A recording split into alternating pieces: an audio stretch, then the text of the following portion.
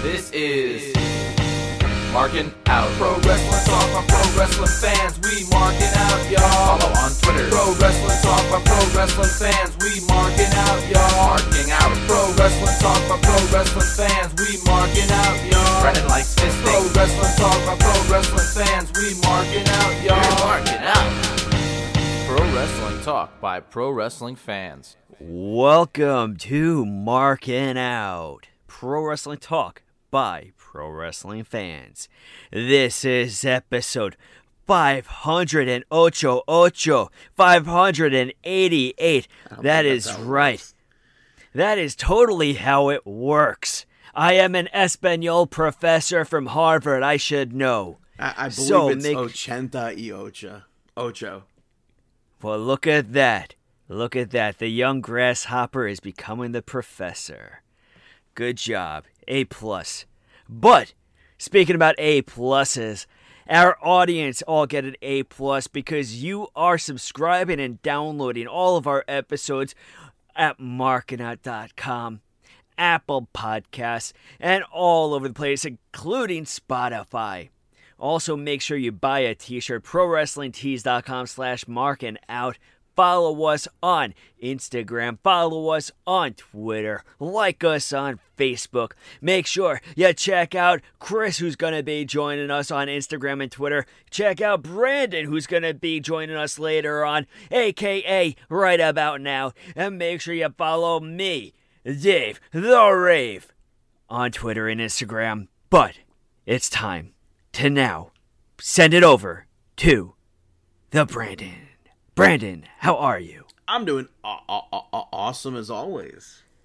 Nice. Was that a Goldust impression? No, but God bless Goldust. I will say that till the end of time, because he went on to the Howard Stern show completely in gimmick and did not once stray from the gimmick.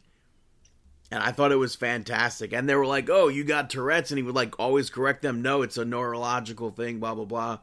Uh-huh. Fantastic. That was like one of the best top tier moments of keeping kayfabe. To have everybody like laughing around you and not break, that's A+ on Dustin Rhodes. You know, I don't know. There's few wrestlers this day and age that really stand up to his level. You know, I think that he's on such a high level of, I don't know. I feel like there's nobody in the wrestling industry that doesn't like him. But he's just such a great person in general, it seems. Like him, Jericho, like these guys that have been around for so long and they're still training and passing it along to the future generations. It's awesome. But, hey, how was your week? Well, it was pretty decent. I tried. Well, I didn't try. I succeeded, I would say. I made onion rings from scratch for the first time. And they were super messy and, like, just okay. Mm-hmm. And I can't really see myself going back to attempt them again, because I really don't like working with, like, oil and stuff. Yeah. Why? Because it's just, like, it's just too much, I guess, work. Mm-hmm.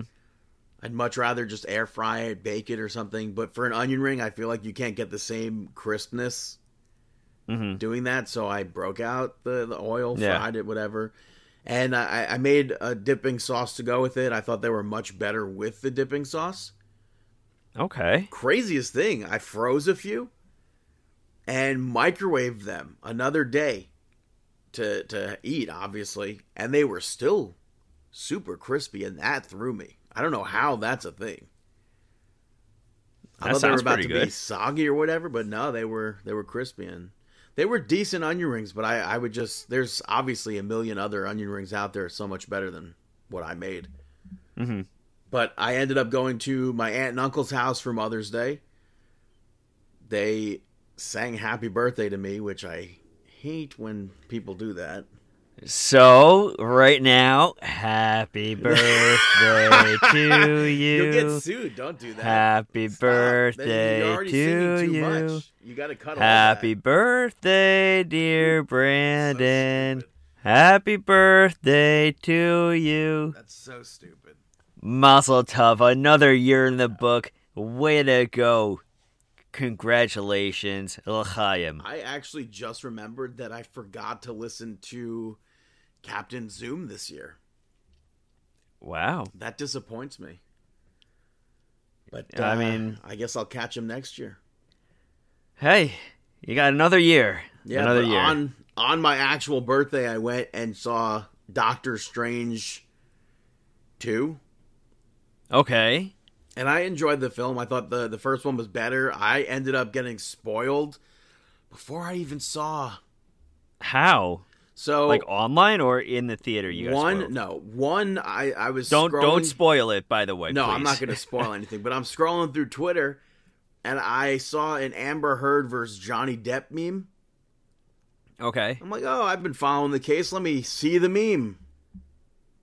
And all of a sudden I see Doctor Strange, and I was like, no, no, no. And I kept scrolling, but I, in my brain, already saw it. And then I'm playing WWE 2K22. Can't get spoiled there, right? Go on to Community Creations. You see goddamn Stephen Strange. You see Wanda Maximoff. Oh, and then somebody else. Not just somebody else. You see multiple somebody else's. Oh, man.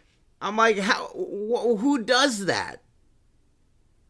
And then I saw online people, I clicked in like the hashtag after I actually saw the movie. Mm-hmm. And I saw people arguing like, oh, I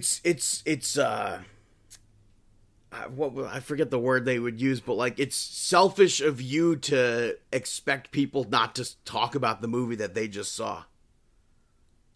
It's literally the one thing Marvel had said from the start, especially like the first week, even. You don't post spoilers, come on.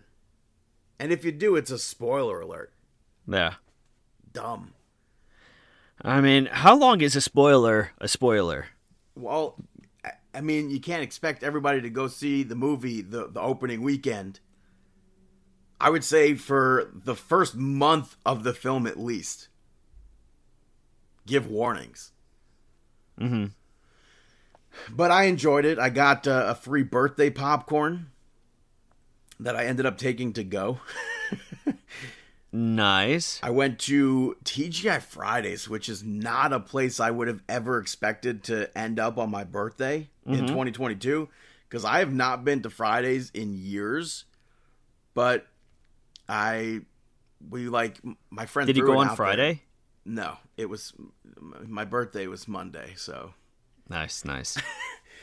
And I went and I ended up downloading their app last minute and got a free birthday meal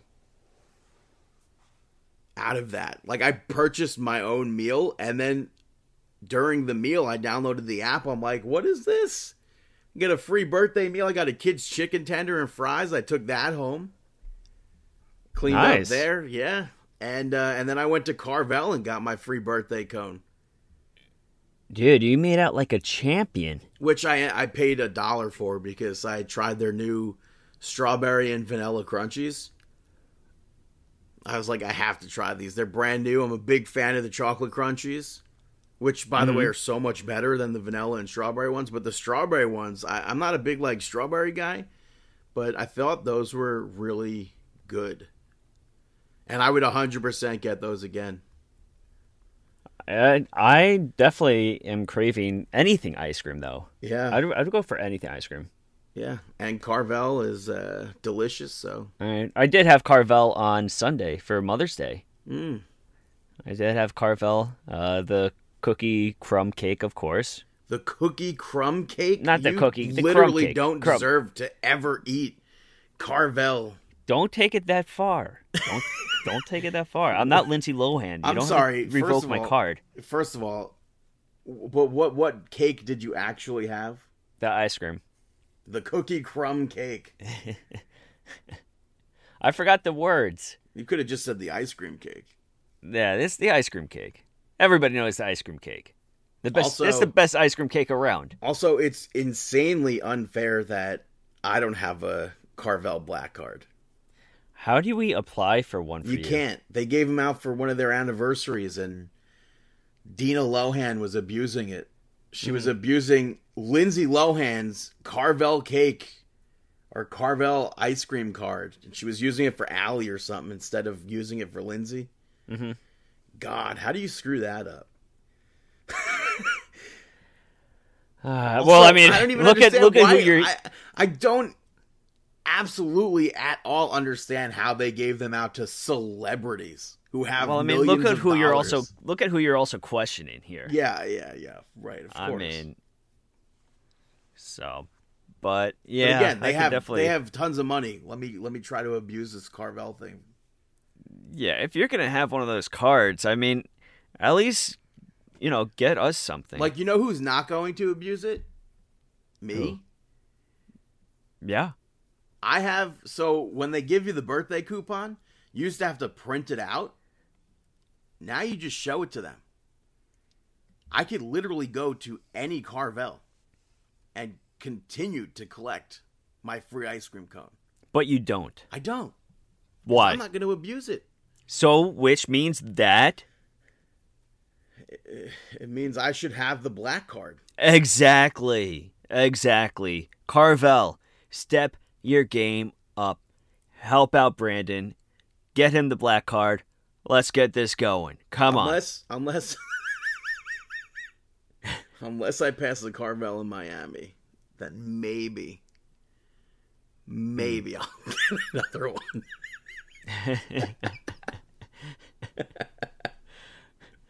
Yeah, we got to work on this. We got to send them an email. Yeah.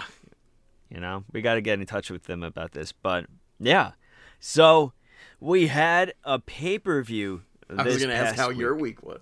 Oh, my week. My week was nothing to talk about. It was actually we were actually Day. in the middle of talking about, I guess technically your week.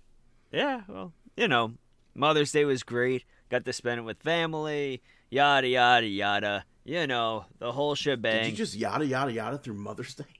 No, it's not. No offense to the moms, but it was the week. How many mothers did you celebrate with? All universal. No, universal. But, like, actually, was it just you and your family or what? 2. My cousin. Oh. My cousin as well. But yeah. My niece, by the way, wished me a happy Mother's Day. Wow! Congratulations, Brandon.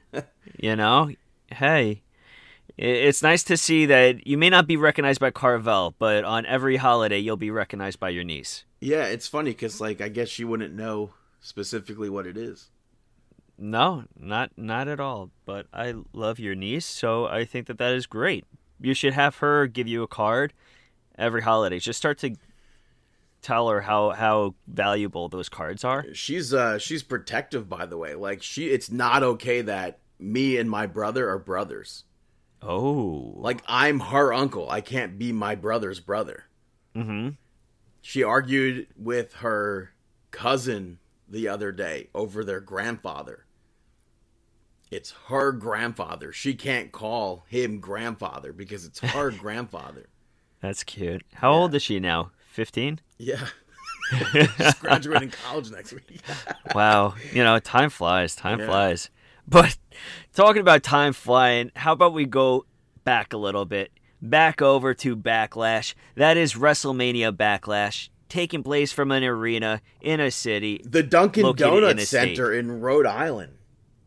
Dunkin' Donuts or not Dunkin'? The Dunk. Yeah, Dunkin' Donuts. But it's not Dunkin' Donuts anymore.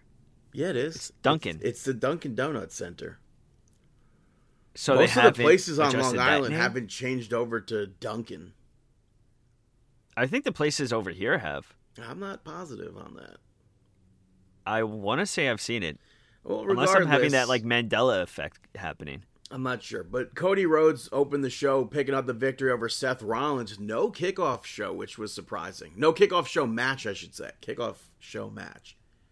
There was a kickoff show, and I was expecting a match. But because this pay-per-view, PLE, was only 6 matches. That was very interesting also. But Cody Rhodes picked up the victory over Seth Rollins, and I thought this was a very interesting match because it was kind of slow, but it was also like super jam-packed with action. And it wasn't a bad slow. And to me, I'm just obviously throwing out a venue close to home.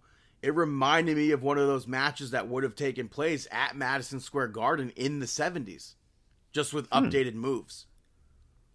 If that makes any sense to anybody listening. Like if you go back and watch one of those old WWF cards, this match, obviously with a different moveset, would have fit in it pacing-wise. Yeah, I thought the pace of it was really a really good match. I liked Seth Rollins going for his own bionic elbow here, and Cody reverses it with, I think it was his second Crossroads at that point. They did a quick sequence leading to Cody actually cheating to win because Seth Rollins tried to cheat to win. So, yeah, it was a solid match, though. And prior to Monday Night Raw, I thought we'd probably go into Hell in a Cell seeing Cody versus Seth Rollins one more time in a Hell in a Cell match, but it looks like we will. Not to jump ahead, it seems like we'll get something like that. I don't know. I don't know if I want to see more of this. It has to, and especially Edge versus Seth Rollins being as good as it was inside the Hell in a Cell back at the Crown Jewel show. I think we could definitely see Cody versus Seth, and I think that would be Cody's second Hell in a Cell match. Yes, because I know I can't say I know, but I think he had one with Legacy versus DX. Maybe. I think he has. I mean, well, I don't know. Maybe. Maybe not. I unless he was involved in a Hell in a Cell. I don't know, but somebody that is not caged up. Yeah, he did. It was almost 2009 in Newark. Almost Newark, New Jersey. It was the Legacy losing to DX. There you go. Well, almost picked up the victory over Lashley. I want that to be over. Well, it's not.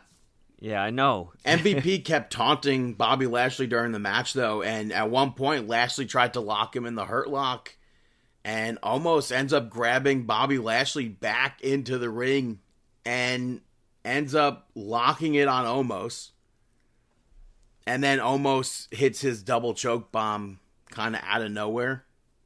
Mm-hmm. Wasn't a terrible match.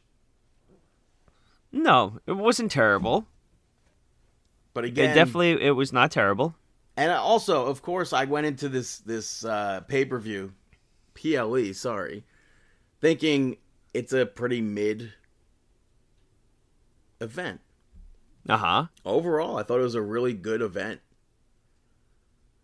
Yeah. AJ Styles lost to Edge. A lot of the beginning of this match took place outside. A lot. Yeah, not much was inside of that ring. Damian Priest was banned from ringside, but did make his way out to the ramp, and because it wasn't ringside, he wasn't banned from the ramp. That, to me, is dumb, but Finn Balor attacked him. They brawled into the ring, and while all that commotion was going on, a masked person pulls AJ Styles off the top rope. Edge locks in a crossface, picks up the victory. Commentary's like, who is he? Who is he? Meanwhile, she is clearly wearing Rhea Ripley's gear. Like, what a stupid, like, who is he? Like, don't try to I mean, you could see the boots and you had like the pants. It's Rhea Ripley. She takes the hood off and reveals that it's obviously Rhea Ripley with jet black hair now. Very expected. I think people have been saying it for a few weeks now, so. Yeah, you were calling it. And I know it was against it, but yeah, that's for sure. But that being said, next up, as you mentioned, or you didn't mention, Ronda Rousey picked up the victory over Charlotte Flair in an I Quit match, a very intense I Quit match, to become the new SmackDown Women's Champion. This match, I don't know. What do you think about it? It was a match I didn't care about going into the event. And the match itself, I thought, was actually really good. The aftermath, I don't care for. But they included kendo sticks in this, which is a thing that's been in their feud since, I want to say, Day like one. 2018 even. Yeah, the kendo stick always finds a way to get involved in there. They fought in the crowd. I liked when they went back towards the ring, they did the upside down, Ronda Rousey did that upside down armbar to Charlotte in the ropes. And ultimately, Rousey locked Charlotte in the armbar inside of a chair. Asked her if she quits or whatever. She said no, and then she wrenched back on the arm, and Charlotte tapped out. And then they announced that Charlotte broke her radius. Hey. So she's out for an unidentified amount of time. Yeah, well, fracturing the radius, that's going to be... She's not going to return anytime quickly. But again, I don't know. That sounds like a kayfabe gimmick. I mean, it How could long be. would a broken arm put you out for? What if she returns like Cowboy Bob? I mean, she could. Do you think that she's going to stick around for much longer, though? I don't know.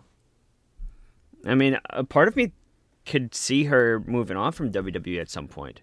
I mean, you could move on from WWE. Her fiance is in AEW doing absolutely nothing right now, so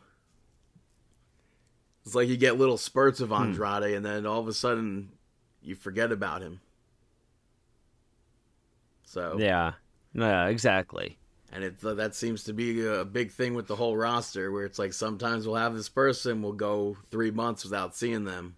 Mm-hmm. So Yeah. match after that, we saw Madcap Moss pick up the victory over Happy Corbin, which, again, I thought was a decent match. Corbin pulled out some new moves in this match. We saw a senton from Corbin. We might have seen it from him before, but I don't feel like it's in his normal move set. But Madcap Moss picks up the victory after a sunset flip. Overall, decent match. Yeah, decent match. Do you think this feud is over? I don't think so. So pretty much WrestleMania Backlash did nothing. Yeah. WrestleMania Backlash ended no feuds at all. I mean, especially this next match. You got the Bloodline picking up the victory over RK Bro and Drew McIntyre, which I thought for sure we were going to see the Usos. One of the Usos lose this match for the team. Why? I thought we were going to see McIntyre and RK Bro pick up the victory. I don't know. I feel like Roman Reigns and the Usos have to win. I honestly don't want to see McIntyre in this scene right now. I mean, I got sick of, I mean, you could blame it on the COVID era, but I got sick and tired of seeing him at the top of the chain for so long. Well, you know, I feel like in everything that's happening with Roman Reigns, it's been gold. It's gold, Jerry. It's gold. I liked at the beginning of this match, I don't know if the bell rang yet, but Randy Orton teased using or grabbing Drew McIntyre's sword to fight with. I thought that was funny. But the crowd was eating this up. And obviously people go into this event, we want the title, the unification match, but then it gets turned into a six-man tag and everybody complains. But overall, this was a good match. McIntyre at one point gets put through the commentary table after Drew went to put Roman Reigns through the table. Matt Riddle hits an RKO off the top rope, but Matt Riddle gets up from that RKO and immediately gets speared by Roman Reigns, who tagged himself in, I believe.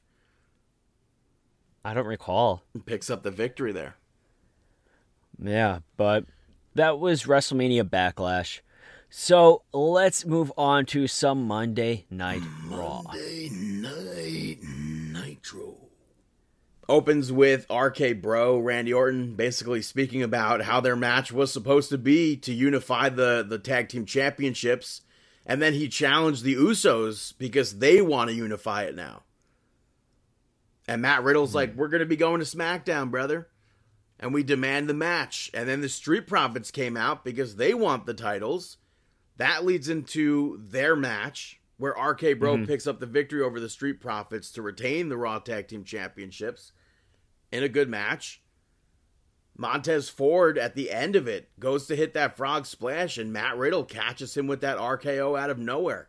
And I'm happy that we get to see spots like that, because Randy Orton, we've seen him pull it out left, right, up, down, all over the place. Yeah. Now with Matt Riddle adopting, I should say maybe, Randy Orton's moveset, we get to see him do it now. And I think that's fun. I think it's really cool to see that stuff take place, you know? I think what they're doing right now is so much fun, but I'm more excited to see this break apart and break down. I'm not. I mean, I think Randy Orton said that WWE wanted to split RK Bro up, and they both talked them out of doing it. Mm-hmm. Randy's just having fun. He really is. He really is having fun. I mean, we saw that Instagram video that was posted last week or the week before where, what was it? Riddle was diving to the outside of the ring onto everyone. Yeah. And Randy was just laying on the ground totally far away from everybody, and the fans like, "What's up, Randy?" And he's just like, "I'm trying not to have him fall on me." Yeah, I thought that was funny. Yeah. You could tell that he's just having so much fun. So it's really cool to see. After that, Judgment Day came out. Edge with a haircut. Unexpectedly. Cuts his hair. We've seen him with short hair before, but we've never seen him wrestling with short hair before. Really? Yeah. No. Yeah. His short hair phase came post-wrestling. Interesting. That's weird. I feel like he had short hair at some point when he may have been in the later phases with Christian. No. We've seen him with short hair with Christian, but not as an active competitor. Huh. That's interesting. But Edge said he's bigger than the Hall of Fame. Damian Priest and Rhea Ripley also spoke, and Ripley spoke about destroying Liv Morgan. Edge referred to Damian Priest as the punishment again. And now Rhea Ripley is the eradicator. And I thought this was another good segment. It leads into Rhea Ripley picking up the victory over Liv Morgan. Yeah, what do you think about this? I mean, the comparison of Rhea Ripley's promo versus like CM Punk's promo. What? About how she made mention about how the same people that meet her at the airports getting her autographs, she's seeing being sold on eBay the day after. Is that a CM Punk? Yeah, he said that during the pipe bomb segment. Oh. Yeah. So I saw people were bringing that up. Well, I think it was an obvious win. Yeah. But Liv Morgan was still able to shine.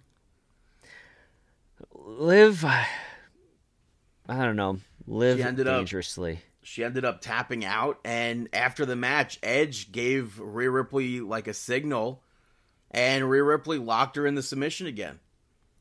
Finn Balor came out, was joined by AJ Styles, which leads into Finn Balor picking up the victory over Damian Priest via disqualification. Rhea Ripley ended up getting into Finn Balor's way, which distracts Balor. Edge gets in the ring, spears Finn Balor.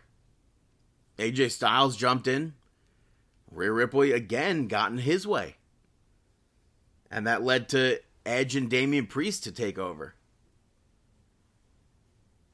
Yeah, and I gotta say, that move that they did, the double team, that looks sick. Kind of like a total elimination, but not.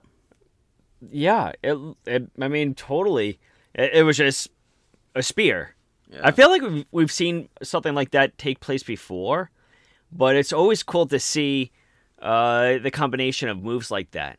I mean, especially I feel like, I don't know, I'm a big fan of the spear too. So, but After that, we had the VIP lounge.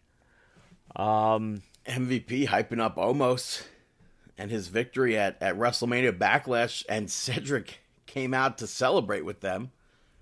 Lashley then cuts this off, takes out the security, takes out Cedric, takes out Omos, and then Cedric gets back into it, and he ended up in the Hurt Lock while Omos and MVP left.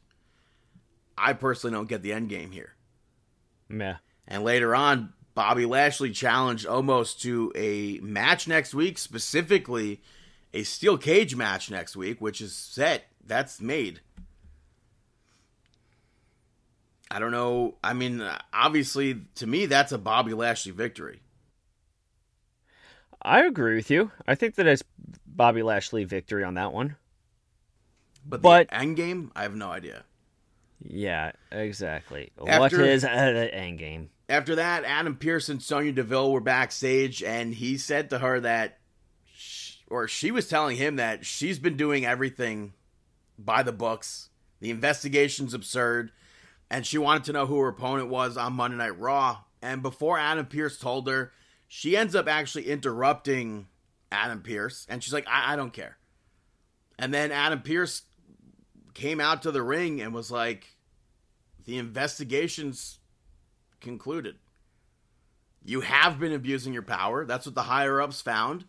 So you're fired as an official. You're still an in-ring competitor, but you're no longer an official.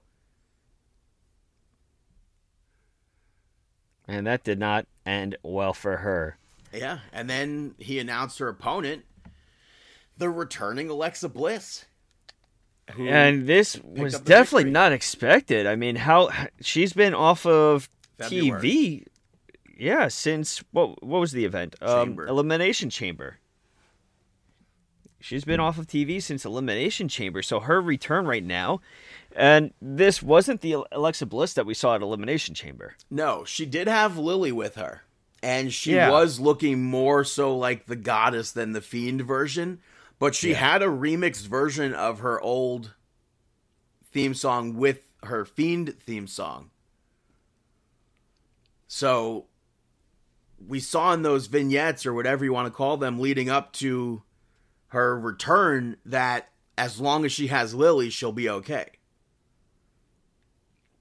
So maybe that's why she still has Lily. And maybe that's why we see her that she's like doing better, I guess you would say. It could be. But this match was a DDT and a Twisted Bliss. Literally, those two moves. That was it. Yeah. And Sonya Deville was like beyond distraught. I thought it worked for what it was. It needed to be that, I feel like. It was, but she also didn't do the finisher that she was using, She went back to the Twisted Bliss. What was the previous finish? Well, she didn't do anything like... Her mannerisms wasn't like the Fiend Bliss. Especially... I don't know. We're going to have to see how it plays out, but... I don't know. Obviously, I don't know. Maybe she's not going to be on TV for another 3 months. We don't know what's going to happen. I hope that's not true. It could definitely be true. I mean, I guess the finisher she was using when she was with the Fiend was Sister Abigail. Yeah. I was going to say that, but then I was just like, maybe it wasn't? Yeah, because she was using that for a while. I'm pumped to see Alexa Bliss back. Earlier on in the night, though, we saw Alpha Academy with Kevin Owens backstage, and Gable was just talking to Kevin Owens, and he had Ezekiel's cup from last week tested for DNA.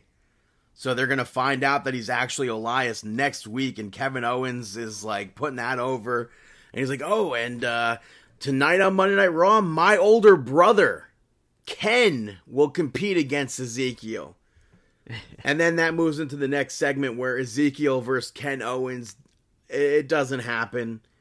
It was Kevin Owens with a gray beard and a gray hairpiece, and they went back and forth beforehand. And Kevin was just like, I was trying to prove a point. it was me, basically. One of those moments where he takes off the wig. It's me. And revealed himself to be Kevin Owens. And then he ends up attacking Ezekiel. Ezekiel fought back. And then the Alpha Academy jumped in. So.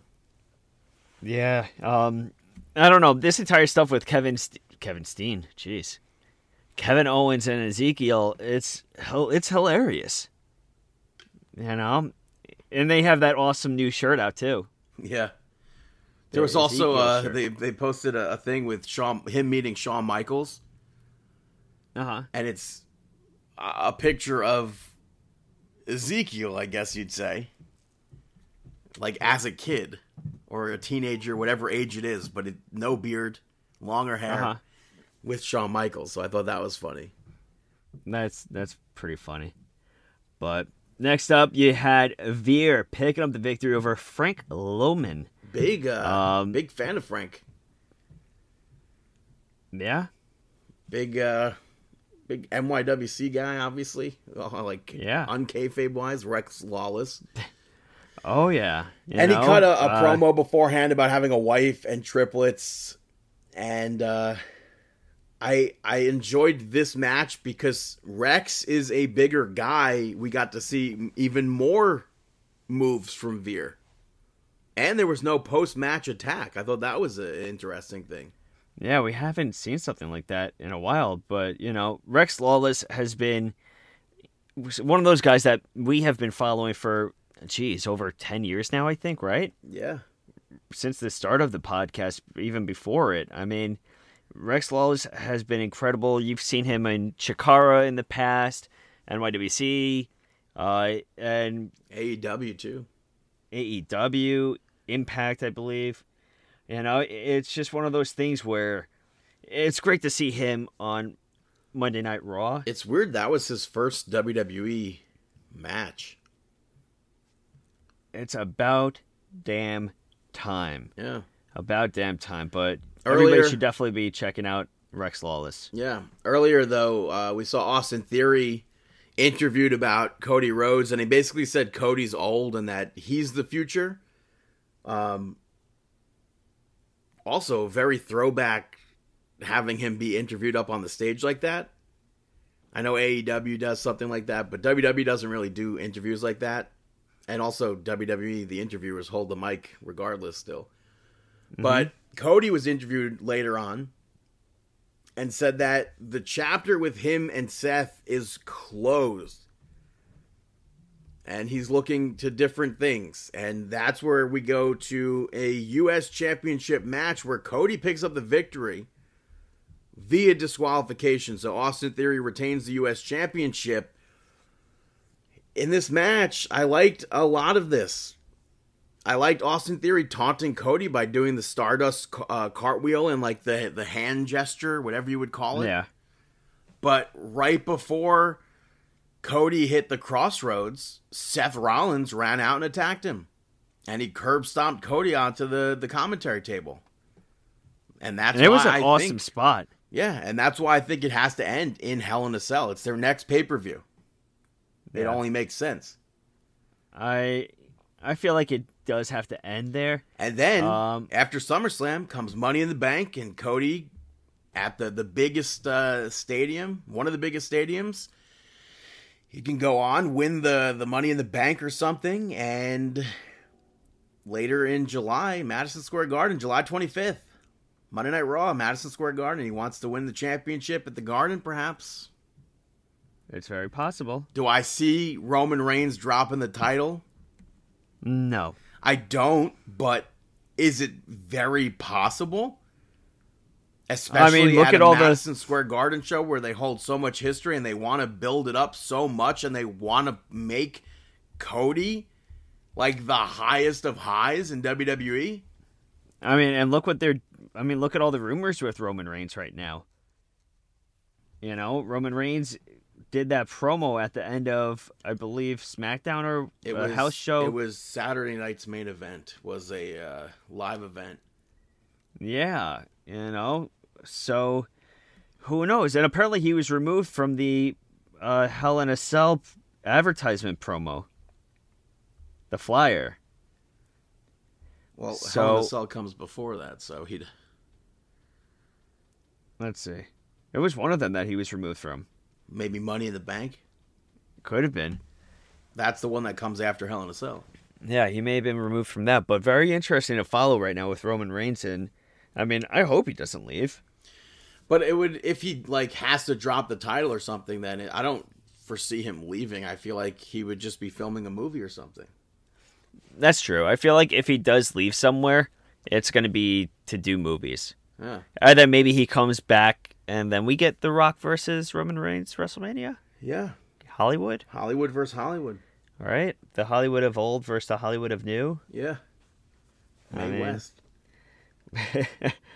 But next up, earlier in the night, we had... not earlier in the night.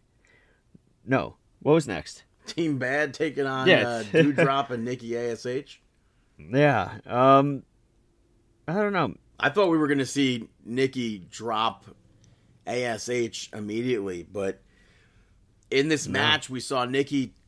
I mean, it just kind of took too long before hitting her move on Sasha Banks, and Sasha reversed it, finishes up the match, and then Doudrop was pissed, and she blamed Nikki for not listening to her. And again, she's like, "Are you ready to listen to me?" So slowly but surely, we're going to be seeing the end of Nikki ASH, I think.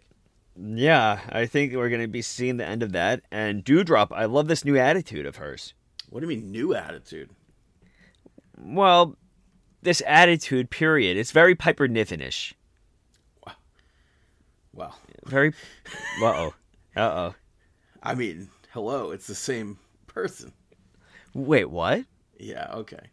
And they're both, I believe, from Scotland, so Huh. I They wonder can if make they ever a, wrestled. They can make a Scotland tag team.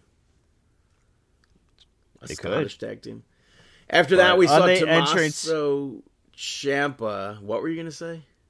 No, I was going to say on the entrance, you had Team Bad leaving and everything, and then The Miz coming out. Yeah. Miz, special guest referee. Ciampa picks up the victory over Mustafa Ali. Miz obviously taking longer to count for Ali, and it happened throughout the whole match, and then he ended it very quickly with a super fast count for Ciampa, which was very expected. And people are like, why does Miz have to be in this feud? And it's like, that's how the feud began. So I don't know. Yeah, why? What feud would you like The Miz to be in? Yeah, that's literally how it began. I don't know how you would take Miz out of the equation right now. I mean, do you want The Miz to just do a talk show? Or, not be booked? Yeah. Also, I would appreciate if WWE 2K added in special guest referee back. That'd be nice. cool. After that, Lacey Evans came out. For some reason, she's on Monday Night Raw now. Even though she was just on SmackDown. But, yeah. I had I saw some people saying the sheets are reporting that she's now going to be a heel on Monday Night Raw. A heel? They aired the same video package. I'm pretty sure it was a different version of it, but same basic information from SmackDown the past 2 weeks. And I don't know. And that's what I said last week on SmackDown, though. They were like, ladies and gentlemen, you need to stand up and cheer for Lacey Evans right now. Which I thought was such a heelish thing to have them announce. She's been cutting the most face promos, vignettes, and now you're gonna I would decide, say promos. But now you're gonna say that all of the stuff that she was going throughout her entire life, that's gonna make her a heel. Let's not support somebody like that. All those feelings and emotions all those feelings and emotions. But again, that's dirt sheets. attachments. We don't know if that's true. We don't know what the deal is with that yet. I mean, oh man, that would be. Okay. Backstage, Dana Brooke and Tamina still wanted their divorces from Reggie and Tozawa, and then Dana tricked them into coming by saying they're going to go on a double date. And then R-Truth served Reggie, and Akira Tozawa refused to take it, so he ran off, and R-Truth had to chase after him, so I thought that was a funny little segment there. Divorce is so funny. But I really did think it was funny. But earlier in the night, we saw Becky Lynch kind of interrupt Adam Pearce and Asuka because she wants a title shot. She doesn't think Asuka deserves the title shot before she does. And Adam Pearce said that if Asuka defeats Bianca Belair, she will get a title shot. And Becky was like, I'm the one who handed the title to Asuka. And Adam Pearce is like, that's just not relevant. And Asuka's like, I don't need Becky. You gave it up to become a mom, but you're acting like a baby. I thought that was a good line.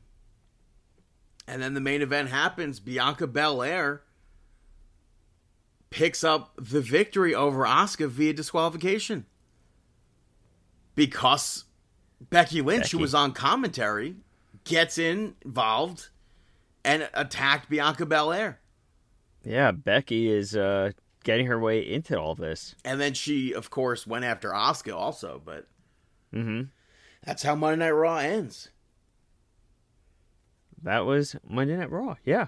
Moving over to NXT, it opened with Toxic Attraction picking up the victory over Roxanne Perez and Wendy Chu to retain the NXT Women's Tag Team Championships. Wendy Chu starts the segment by jumping off the top turnbuckle onto an unsuspecting Toxic Attraction.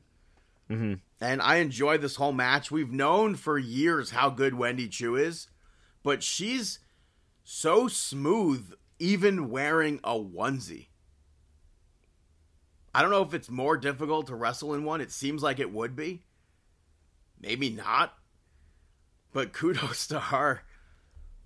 Yeah, she's making it work. The actual match, we saw Roxanne kind of injure her shoulder, I believe it was, a little bit. Mandy Rose got involved, and Wendy Chu went after her. And from that, we saw JC attack Roxanne, behind the referee's back to reverse the code red. And then afterwards, Wendy Chu attacked Toxic Attraction, but Mandy Rose took her down. They all jumped in. Later on, Toxic Attraction, we saw Mandy speak about, or she was speaking with Indy Hartwell, and it sounded like she was trying to comfort her, and then she turned it around. She's like, well, nobody's ever left me before. And then they made fun of her for, I guess, Dexter Lumis leaving Indy Hartwell. That still sucks, man. Yeah, I know. It's one of those things where it's like, and now they're kind of playing it up as if Dexter Lumis left her. Yeah. We know the sad. Truth. We know the truth. Yeah. You can't lie to us. We know. After that, we saw Diamond Mine, where the Creeds, they wanted to speak to Roderick Strong about what happened last week.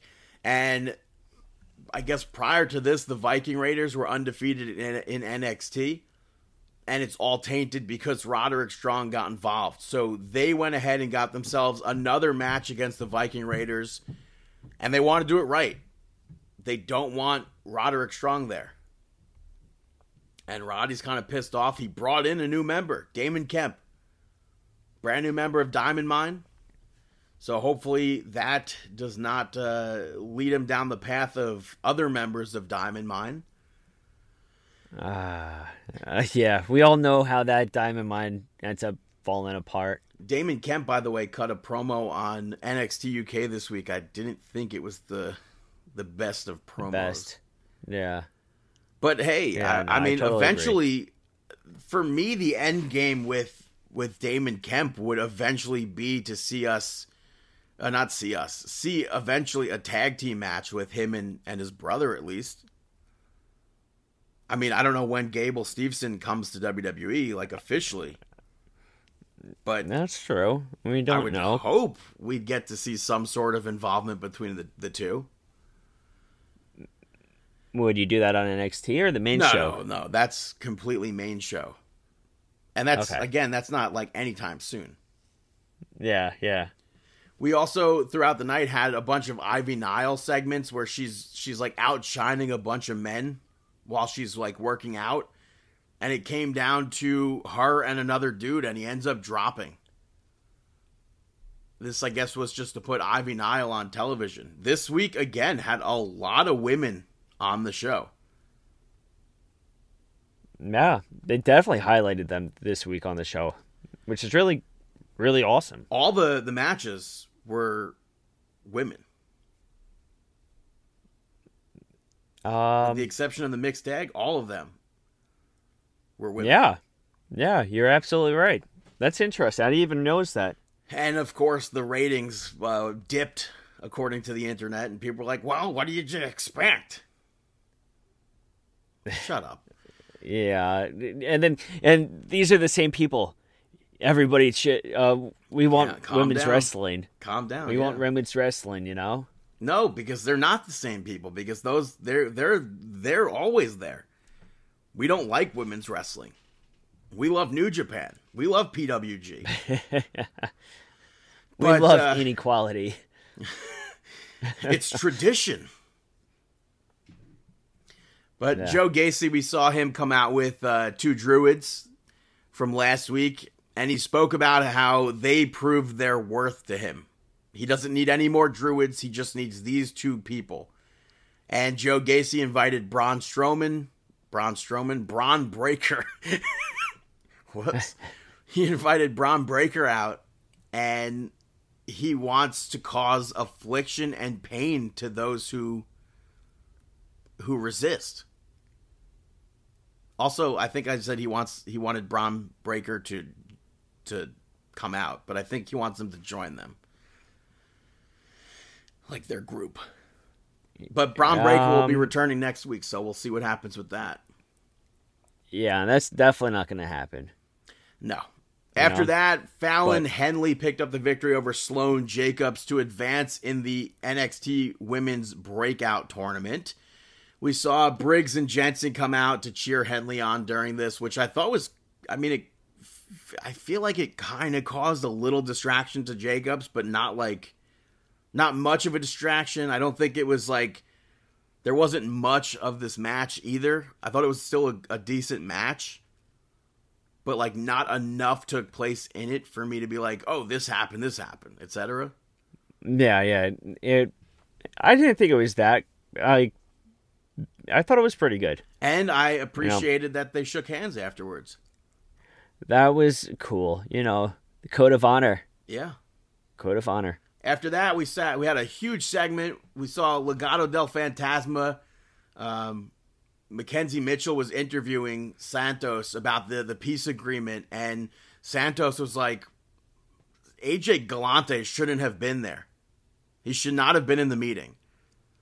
And then he said Tony's crew will find out the hard way not to put their nose in their business. And he sends Cruz out to the car. Cruz gets jumped by Tony's goons, gets kidnapped. Legado eventually walks out to the car and sees that he's missing. And Santos calls D'Angelo, and D'Angelo's like, well, what makes you think we're involved? He denies all involvement, and Santos brings up, Tony brings up AJ Galante getting taken out last week. So they're kind of going back and forth right now. The fighting is going to be happening. I thought this was a very fun segment. I thought so too. I'm actually a big fan of their entire interactions together. They did on NXT UK. They did a segment with Dave Mastiff and Jack Stars backstage, also kind of doing a mafia meeting backstage with a mop, I guess, or whatever it was. They had Charlie Dempsey's face with mop hair, I guess, to signify his hair. I thought it was pretty funny. And they were basically just doing kind of the same thing we saw last week, making fun of Di Familia, which is who they're feuding with. And they gave a shout out to Tony. So I don't think there's going to be an ultimate connection there, but it was a connection between them and Tony D'Angelo. They are faces, by the way. So I just thought it was funny that they included that. Not really something I would have perhaps put with the same Legado and D'Angelo stuff together, but after that on NXT, though, we saw Alba Fire pick up the victory over Amari Miller. And I don't feel like Amari Miller should have been in this match because I feel like it should have been a quicker one. Yeah, I mean, with Fire, what I did like is that the crowd was fully behind her. They were fully supportive of Fire. Well, again, it was a very obvious outcome.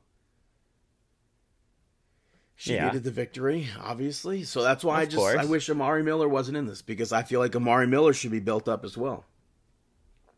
You could have had an unknown person. Yeah, that's true. Backstage, we saw Carmelo Hayes and Trick Williams pull up to the arena. And Solo sees it and ends up locking them out. He goes to the ring. He's like, this is supposed to be their time, but I'm taking it. I want the North American Championship. I don't care if it's going to be Cameron Grimes. I don't care if it's going to be Carmelo Hayes. And then Cameron Grimes came out and he said that if he beats Carmelo Hayes at In Your House, that's the first mention of In Your House, I believe. I don't know when it's going to be. But he said if he beats Carmelo Hayes at In Your House, Solo Sikoa will, in fact, be the next challenger. I think Sikoa is going to be champion. We saw Carmelo Hayes and Trick Williams show up after Solo Sikoa left the ring. They jump Cameron Grimes. And he eventually turns around and sees that, and he goes and makes the save. I feel like we will see Solo Sikoa become the North American champion again. Not again, as well. Yeah, I think we're going to see it. Backstage, Nathan Fraser was interviewed, cut off by Zion Quinn, making fun of Nathan Fraser, I guess. And then Wesley showed up, kind of saying that he doesn't get what Zion Quinn says. Same exact thing as Nathan Fraser. They're like, we don't understand what your catchphrase means. So that'll lead to a match, I'm sure. Earlier in the week, they showed, or earlier in the night, they showed something from earlier in the week of Grayson Waller and Tiffany Stratton shopping. And Waller said that Nathan Fraser got lucky and blamed Chase U. Backstage, we saw Saray interrupt Andre Chase and Bodie because she wants the singles match that was supposed to take place be turned into a mixed tag. They finally agreed to it, and then we went on to see Saray and Andre Chase pick up the victory over Tiffany Stratton and Grayson Waller. And this was one of the funniest things I've ever seen. Chase U walk through the portal with Saray, and they all transformed together. And Bodie came out. He had different hair. He was wearing glasses. Andre Chase he was wearing had a wig. Blue. Yeah, Andre Chase had a blue Chase University sweater. I thought that was so funny, and it was an enjoyable match.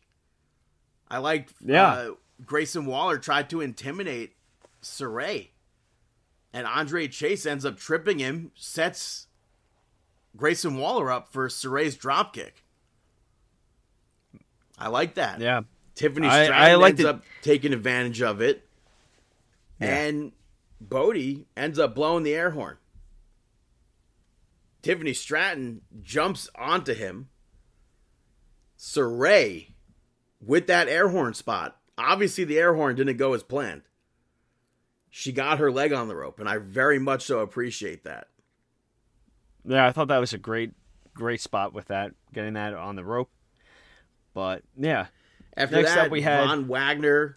Basically, Robert Stone said that if you step to Von Wagner, he'll demolish them. And that led to Ikemen Jiro attacking Von Wagner. So. Yeah. But next up, you had Nikita Lyons pick up the victory over Ariana Grace Ariana Grace to advance in the women's breakout tournament. I mean, expected. Yeah. I like that commentary made mention that Ariana Grace was Beth Phoenix's sentimental pick for the winner of this tournament. Given that, I guess, she has a long history with her father. So, I thought that was fun. Yeah. But after that, main event, Natalya picked up the victory over Cora Jade. No, Cora, yeah. Yeah, Natalya, yeah, because Yeah, this match was awesome, and Cora Jade left it all out there. The crowd was fully behind this match. It was fantastic. Yeah, it was fantastic, leading to Natalya locking in the sharpshooter. She locked it in a few times, but she locked it in one more time, and Cora Jade did not tap out. Yeah, she passed out. Shades of WrestleMania 13 with Bret Hart, Stone Cold, and Ken Shamrock. Yeah, totally passed out. But it was fantastic. I like that Cora Jade also used the sharpshooter in this. Uh-huh. And this match, I would say it's one of the best matches within the month at least, maybe even longer that I've seen. Yeah, and then at the end of the match, you had Natalya just being like, they all tap out, they all tap. That was just a little bit weird for me, where she was like gloating that they all tap out, they all tap, and then she looks at her, she's like, you didn't tap, did you? You didn't tap. And then it was weird. Wow. It was weird. She repositioned her back to the center twice. And that shows so much. That, I think, does so much for Cora Jade. Yeah. I thought that was fantastic. Natalya put Finlay over for this match. Yeah, big match for Cora Jade. Yeah. Huge. Very good match for NXT main event. Moving over to NXT UK, it was their 200th episode. It opened up with Ashton Smith and Oliver Carter picking up the victory over Gallus to advance to the NXT UK Tag Team Championship match, the triple threat match that'll be taking place. Joe Coffey hurt his knee during this, and it kept getting worked. And then he finally tagged Mark in, but eventually called to be tagged back in. And he went for a double jump crossbody, but because his knee, he fell off the top turnbuckle. And Smith and Carter took advantage of that, picked up the victory. And afterwards, Joe was interviewed later on when he was leaving, and he's like, I think I just need time away.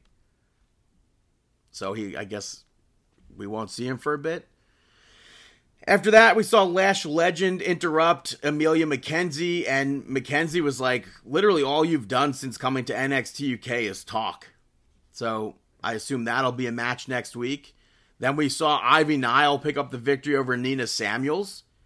And I liked this match. It was, I thought a really good ending. We saw Nina Samuels smack the absolute hell out of Ivy Nile when Ivy was on the top rope. So Nile grabs her, locks her in the Dragon Sleeper, turns it into a Diamond Dust, and then held on to the Sleeper to make her tap out. I thought that was a really good ending. And then the main event, basically, we saw Ilya Dragunov pick up the victory over Jordan Devlin to retain the NXT UK Championship, which was a loser leaves NXT UK match. It was the second time we saw them face off for the championship. Devlin, this match and that match, Cora Jade and Natalya, two of the best matches in this month, at least. All coming from that. Jordan Devlin hit a crazy brainbuster from the middle rope to the top turnbuckle, which left Dragunov tumbling to the outside. Devlin ends up moving out of the way of the Torpedo Moscow, hits a Devlin slide. The ref counts 3, but Dragunov has his foot on the rope. Devlin thinks he won. Johnny Saint comes out, restarts the match. And after it restarts, Devlin counters another Torpedo Moscow, hits a Canadian Destroyer. Ilya gets up eventually, boom, smacks his head. Finally hits the Torpedo Moscow. Fantastic match. I thought that was such a well done match. But that is NXT UK. Moving over to SmackDown. It opens up with RK Bro, Randy Orton saying it's very obvious that it's Roman Reigns as the person making all the decisions for the Bloodline. And because they want the titles, they called Roman Reigns out. And instead of Roman Reigns, we saw Sami Zayn come out and say that he speaks for... he speaks on behalf of the Bloodline. And he was wearing a Bloodline shirt as well. But he said that nobody wants the title unification match. And then Randy Orton talked Sami Zayn into a match where if Riddle wins, RK Bro would get that title shot. And Sammy's like, well, it's just not going to happen on SmackDown. And then Adam Pearce came out, set the match up. Matt Riddle picked up the victory over Sami Zayn. I thought it was a nice match. The fans were super behind Matt Riddle in this, especially when Sami Zayn took over the match. I thought that was really good. The knee that Sami got hit with when he jumped off the top rope, I thought looked really nice. Riddle hit a few Randy Orton moves, and then he went to win with an RKO. Sami Zayn rolls out of the ring. Riddle, eventually, he's knocked down, just makes it back in before the 10 count. And he's able to hit a Bro Derek and pick up the victory there. And the Bloodline, they were shown afterwards. Roman Reigns was annoyed that RKO was there. RK Bro, sorry. And it's led to a segment, the main segment at the end of SmackDown. And Nakamura ends up making fun of Sami Zayn. After that, we saw Ronda Rousey where she came out and instead of like high-fiving or fist-bumping people, she had people touching the title, which I thought was a pretty cool thing to do. I'm not sure if I've ever seen somebody like actually actively put the title out to have fans touch it instead of a high five or something. And I saw one of the kids looked like he was over the moon doing that. So I thought that was pretty cool. But she issued an open challenge. She wants to be a fighting champion. And Raquel Rodriguez answered the challenge. Rousey, of course, defeated Raquel Rodriguez to retain the SmackDown Women's Championship. However, Raquel got a lot of good offense in this. And she controlled a majority of this match, which was very surprising to see. Ronda Rousey at one point reversed the Chingona bomb, and Raquel kind of like slams her into the ropes off the reversal. But Ronda Rousey's eventually able to reverse another power bomb from Raquel into a Hurricane Rana pin, picks up the victory. They shook hands afterwards. Backstage, Shotzi Blackheart was complaining to Adam Pearce that it should have been her in the match. I thought it was about to be Shotzi in this match. And Aaliyah interrupted her and said that Shotzi locked her in a locker room while she was on the way to accept the match. And nothing really came of that. They argued, but I'm sure there's going to be some sort of number one contender match coming up.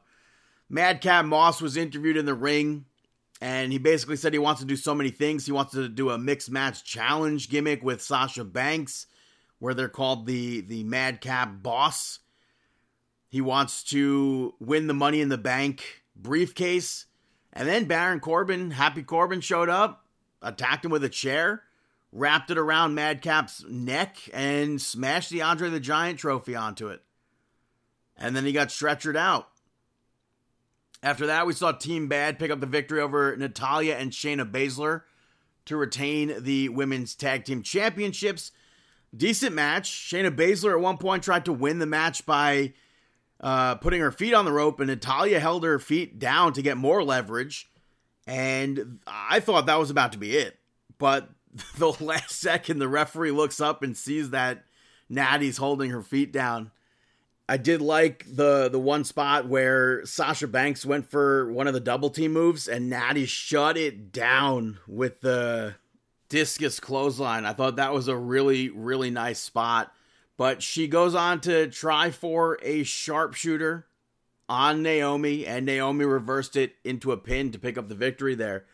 Backstage, we saw Drew Gulak speaking to Ricochet, asking him for advice, but I really, storyline-wise, don't think Ricochet is the best person to be asking for advice. He's, like, always left off television.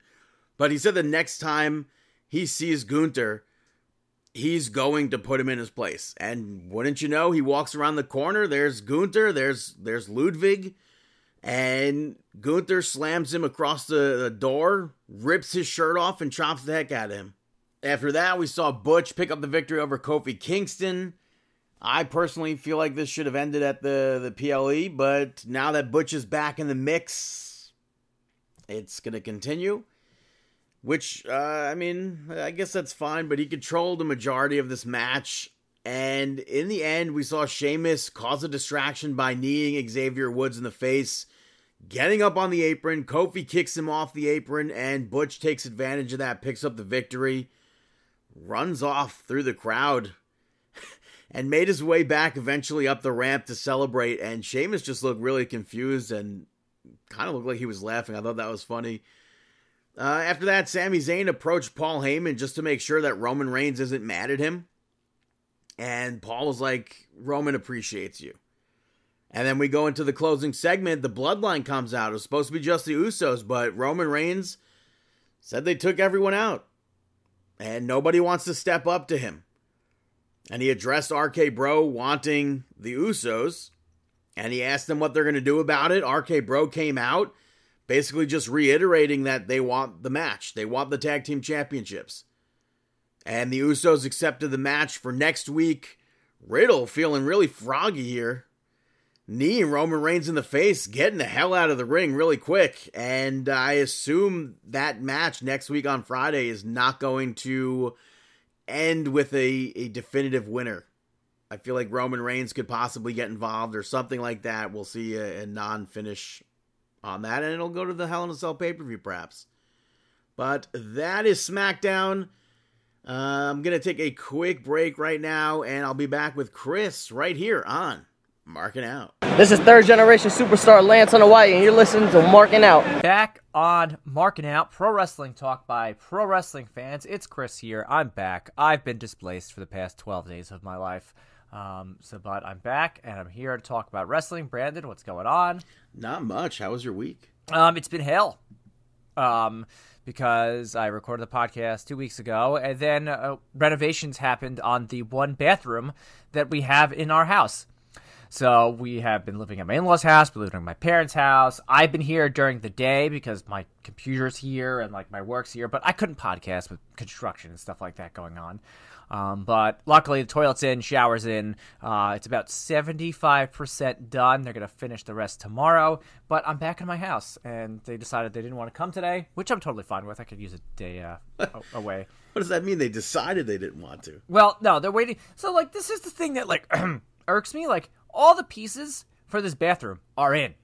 Like, they've been in. I don't understand why they're not at my house already. Like, this guy could have finished up everything yesterday, but they couldn't get the vanity here. The top marble for the counter of the vanity wasn't here. You know, the toilet wasn't here.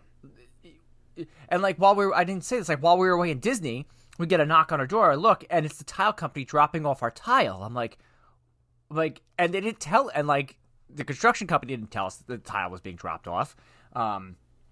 So it was, I'm like, what? I'm like, if that was here like 3 weeks ago, I'm assuming everything else was probably ordered. They could have put it like in my back Florida room or put it somewhere, but you know, regardless, it's done. There's a toilet now in my house. It's great. It's got 2 different types of flushes on it. Flushing for number 1 and flushing for number 2. So, very, very cool. We did have Mother's Day this past weekend, but it was like, I slept at my mom's house, then had to go to my in-laws' house, then had to go to my sister's house for like Mother's Day, then go back to my mom's house because that's where we were staying for the night. It's been a wild 2 weeks. And on top of that, I've worked, I think, almost every single day over the past couple weeks. So that's it. And I've got more work today. I've got work tomorrow. Then I've got a fun weekend of independent wrestling ahead of me. But before that, let's talk about professional wrestling. We're going to go back to last Friday, and we're going to go to Rampage from the Chesapeake Employers Insurance Arena in Baltimore, Maryland. You kick off the show with Toni Storm and Ruby Soho picking up the victory over Jamie Hayter and Britt Baker. All 4 of these women are in the Owen Hart Foundation Tournament, the women's side, and I thought this was a fun women's match, and I think it was smart to put the pin on, give Toni Storm the pinfall victory over Britt Baker. I thought it was funny that the crowd was chanting "Pittsburgh sucks." Yeah, well, you know, at her. You're a Rangers fan. They're playing the Penguins in the first round, right? Yeah. Okay, that's why Britt came out with her Penguins jersey in Long Island at the Islanders arena, but it doesn't look good for the Rangers. But... yeah, it's fine. Well, listen, they did better than the Islanders this year. So. Yeah, I liked Ruby Soho and Toni Storm teaming though. Yeah, very punk rock team. Yeah, I hated the referee distractions. There were 3 different spots, and I would have liked to have seen this match go longer. Well, I mean, you got 2 women's matches on Rampage, so that was fun. Yeah. So, Next up after this, though, you had a backstage promo with the premier athlete Tony Nese and Mark Sterling, talking how next week Tony Nese wants Danhausen. Then it was announced later on at Rampage, at Dynamite, it was going to be Tony Nese versus Danhausen in his first match.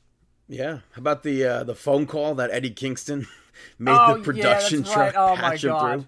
That was definitely not a phone call, right? No, that was definitely not a phone call. It was backstage, and they probably put some filters on it. They probably compressed it a little bit. And it was a unique thing to do. But yeah, it was very sports entertainment.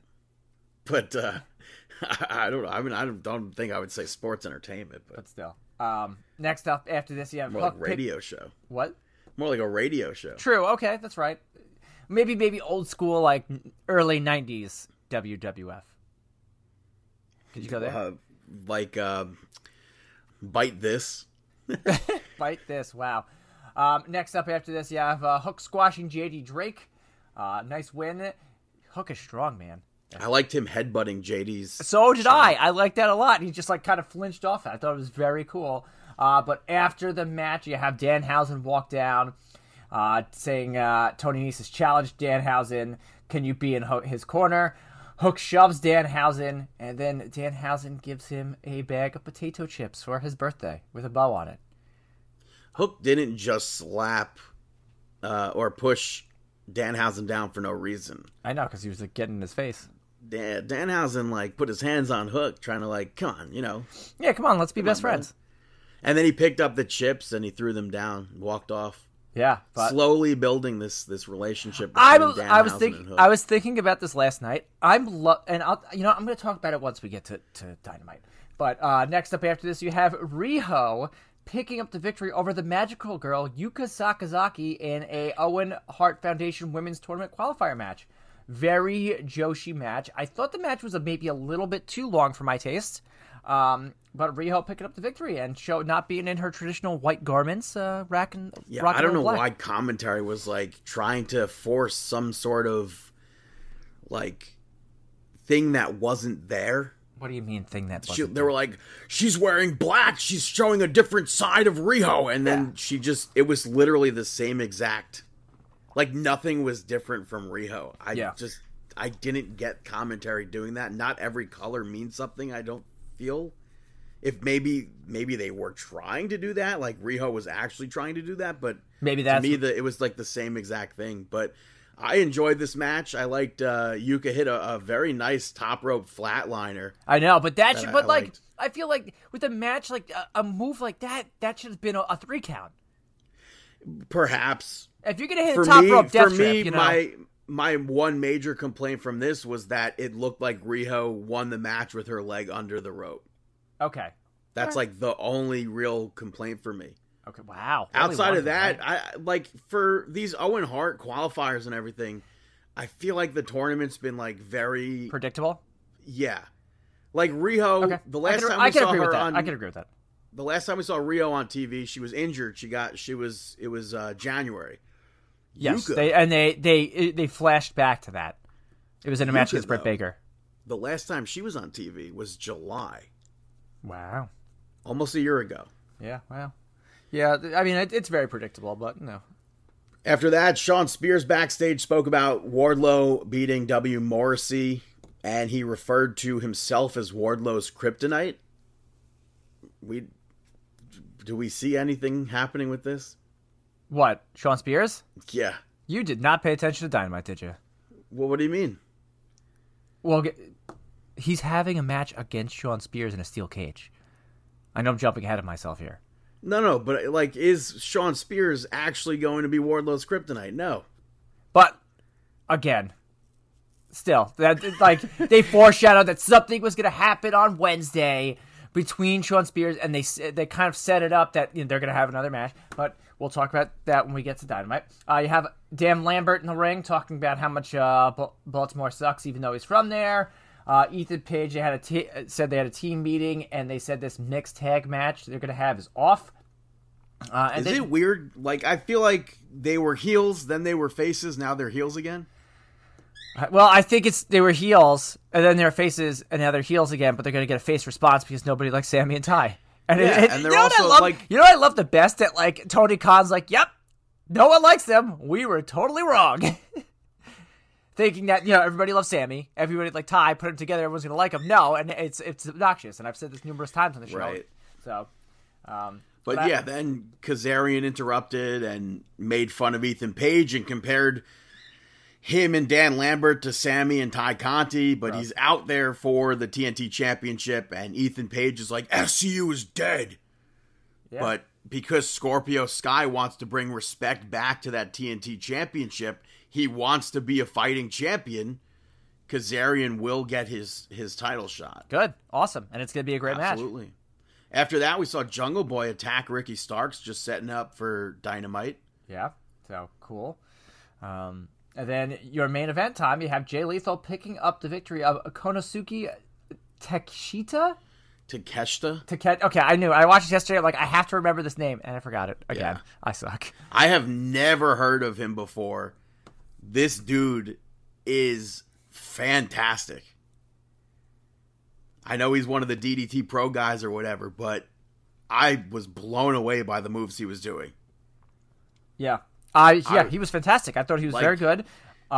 People might get on me for that, but I think he would be a fantastic fit if used properly anywhere. And honestly, well, he's gonna be on Dynamite next week. But in NXT, I would love to see him face off of like Nathan Fraser. Who? He was Ben Carter in AEW, and WWE saw him, was impressed, snapped him up like that before AEW could even sign him. Okay. I think it was it Britt Baker who brought him in to AEW? Really? He is trained by Seth Rollins. Yes, I know that. Seth freaking Rollins, because he's not Seth Rollins anymore. And he like blew everybody away when he appeared on AEW, and then I think he did one match with Impact, and WWE was like, brother, come work for NXT UK. Yeah, we'll bring you that NXT. But anyway, let's get back to AEW here. I thought fantastic match. Jay Lethal picks up the victory, and then they do a post-match beatdown of I forgot his name. Takeska. Yep. And then Trent, Chuck Taylor, Orange Cassidy make their way to the ring, and Chuck they all what? Orange Cassidy literally just watched everything happen. Yeah, but that's an Orange Cassidy thing to do. And then he drops down from the apron for Samoa Joe to come back with a pipe. Which is great. But again, like, you know what? We said it a couple weeks ago, like, since Jay Lethal has come in, he really hasn't do anything. Now he's got this, like, Ring of Honor storyline going on. They're bringing in this new talent that they're trying to hype up in Saddam Singh. And he watched his best friends get beat down. He didn't do anything. I know, but that's Orange Cassidy for you. Because he probably knew. He's like, oh, someone's going to come out. And he set it up perfectly for Joe to come out with a lead pipe. And then security comes out. Pat Buck runs out. The pipe goes flying. You hear clank. And that is AEW Rampage from that week. I think the main event and the opening match should have been switched. You think so? Yeah.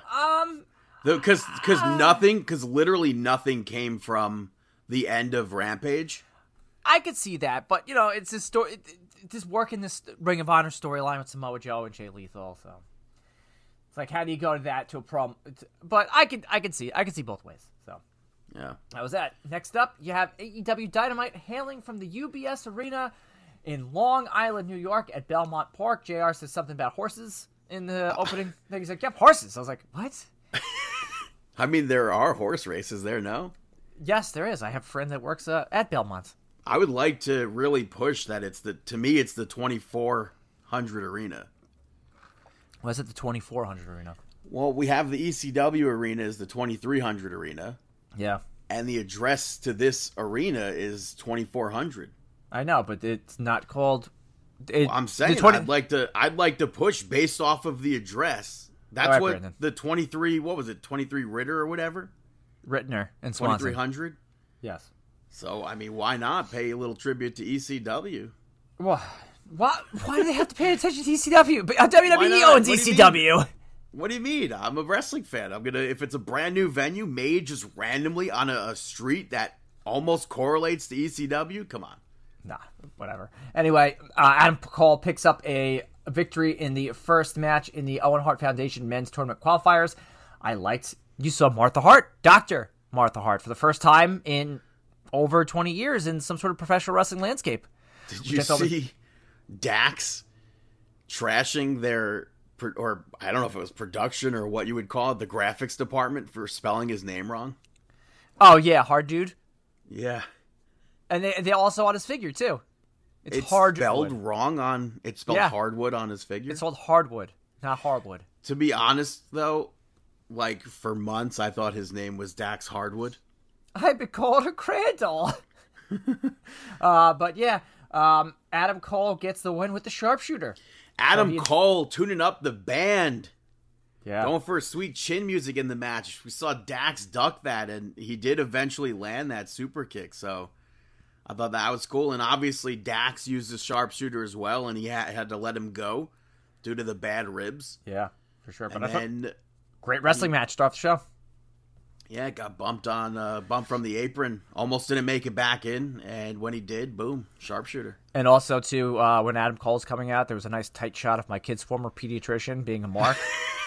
I'm sitting there, like at my in-laws' house, eating my dinner, watching it, and I'm just like, oh my god, it's my kid's former pediatrician looking like a Mark. That wasn't the only time you saw him.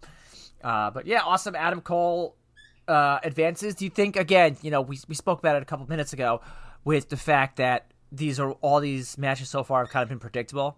Do you think this was predictable? Or do you think because 100%. or do you think because they made such a hard sell of how important Bret Hart was to Dax Harwood that they would have given him a little bit more legs in this tournament? No, I thought 100% it was. And the only match that wasn't predictable was FTR versus Dax, because FTR was FTR. Dax versus Cash, because I thought for sure Cash was the one going through.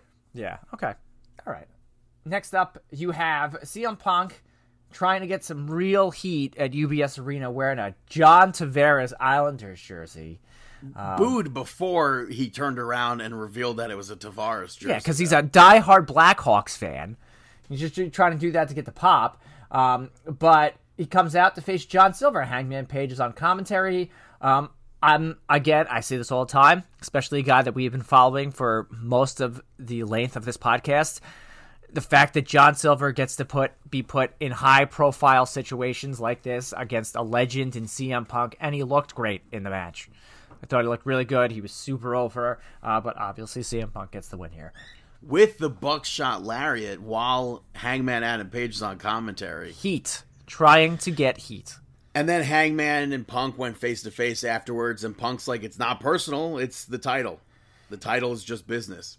Yeah. And Adam Page Punk flips him off. wanted a handshake, and he got flipped off. Yeah. I still don't, for me, it doesn't feel like a main event feud. And it also feels like this was the go-home show to Double or Nothing. There's still 3 weeks left, so there's still way more. Did it feel like it was the go-home show to you, or no? No, not at all. Like, they did the contract signing, they did this face-to-face, almost yeah, but there's so much more to that contract signing, too, that you're going to get within the next 3 weeks.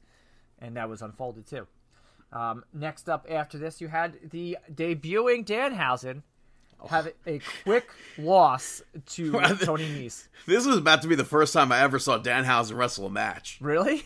Yeah. You've never seen Danhausen wrestle before? I've seen like all his clips.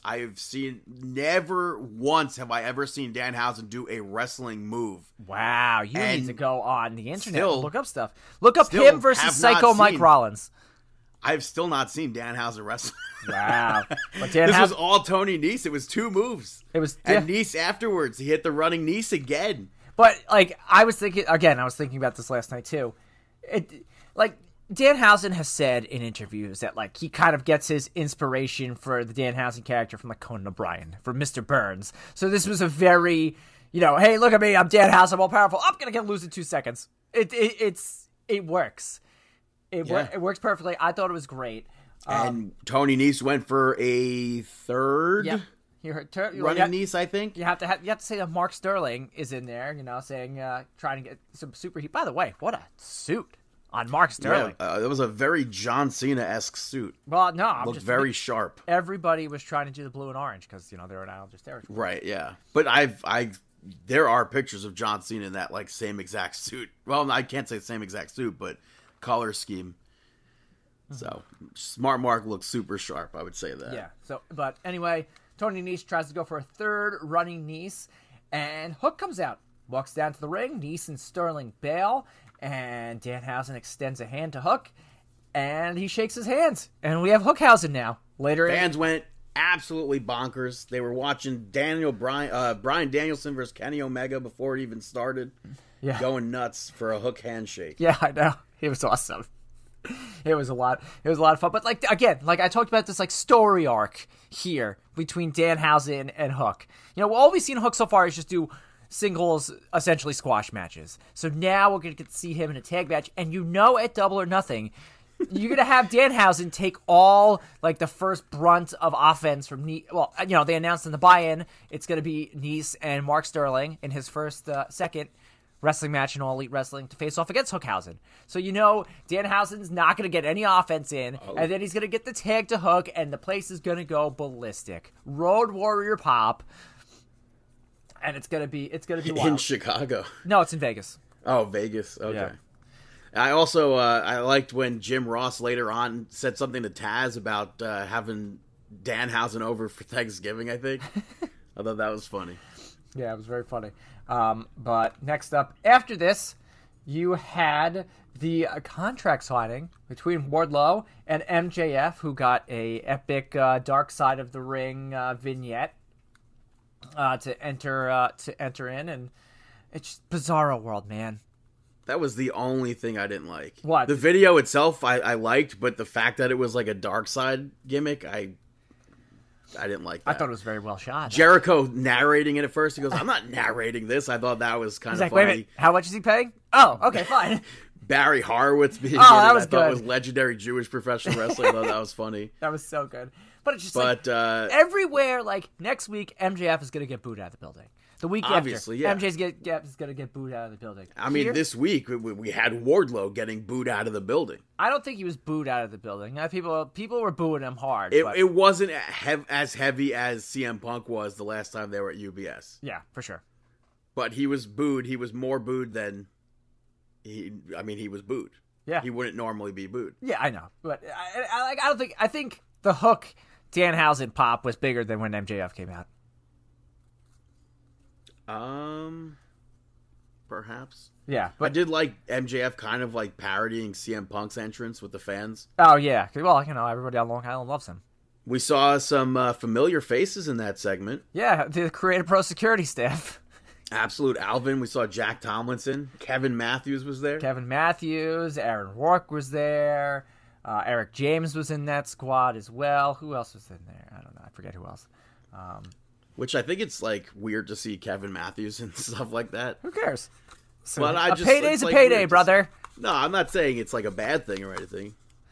So MJF says he loves Long Island, even the poor people. He still loves them, which I think. Yeah, I think that was the guys in the nosebleeds. That was funny. Yeah, I thought that was like. Which, by the way, those nosebleeds are not cheap seats. Oh yeah. I think the cheapest seat was like with fees and everything would have been like $40 or $50, something like that. Yeah, but it was like a $15 seat with $35 in Ticketmaster charges. Yeah. But MJF lays down the rules. First, before that, teased leaving AEW. But apparently, you know, and then the sheets picked up on it. Apparently, he's leaving after 2024. That sounds like he's feeding sheets to be the NWO, get a bigger payday or something like that. I don't know. But I wouldn't put it past. I don't know. I mean, if he does obviously leave, we don't know. Yeah, he does leave. WWE will throw the book at him. I don't even know if WWE is not going to throw the book at him. If he goes to WWE, he can't be MJF the way MJF is. Oh, absolutely not. So he's going to be PGF. I know a lot of people could think like PGF. I just made that up right now. Oh my god! A lot of people would probably say that MJF will not work in WWE, but I think he very much so could, and with a modified promo, like obviously he can't go out calling people curse words and stuff. Yeah. So, but MJF went over those rules, and one of them was that Wardlow will be whipped 10 times. Use the Sean Spears reference in there too. Nice. I don't know why they're so obsessed with whipping people. I don't know. They've done it once before with Cody Rhodes. Was it once or yeah? Not? I thought it was twice before. No, it was with the Cody Rhodes MJF feud. Right, but he's gonna whip Wardlow, and went over how many times it was going to be and then had Sean Spears do the 10, that. which I popped for that. I didn't know you were talking about that because you said Sean Spears. Yeah, use the Sean Spears reference, little 10. He's doing the 10 times. Well, that's Ty Dillinger. Yeah, whatever. It's still so that's it's Sean why Spears. That's why my brain didn't register. That's what you were talking I know. about. So, but I popped for that. Yes, you did. Of course you did. Oh my god, a WWE reference on. First of all, I liked Ty Dillinger. There's no second of all. Well, the second thing that he has to do is he has to face Sean Spears in a steel cage match with MJF being the referee. So, yeah. And if he loses, then he'll never be able to sign with AEW. I know. So maybe he'll sign with the Ring of Honor and just wrestle in AEW. But That's no, funny. I see Wardlow going all the way on this one. I'm seeing maybe. I think it's very obvious that the outcome would be Wardlow winning the cage, winning against MJF at Double or Nothing. He got 10 lashes from MJF. He's going to give MJF 10 power bombs. Yeah, that you can call it right there. That's how the match could end. But anyway, they try to lock Wardlow back up. Made a big mistake. He uncuffed him to sign the contract. He faked that he couldn't sign in cuffs. What an idiot. Yeah, I know. But anyway, and then Bedlam ensues, beats up everybody, and then power bombs Smart Sterling through a table. Yeah, Smart Mark putting himself on the line to save MJF. I hope he's okay by tomorrow, because I could see him try to win the Creator Pro Tag Team titles. So who's his partner? Swoggle. Oh, yeah.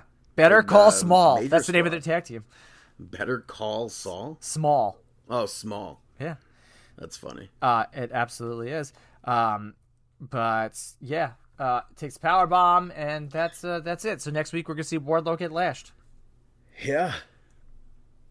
So After that, we saw Ricky Starks pick up the victory over Jungle Boy to retain the FTW Championship. Shane Strickland ran down to make Ricky Starks get back in the ring, and then Jungle Boy pinned him for a long time. a real long time. Referee was distracted with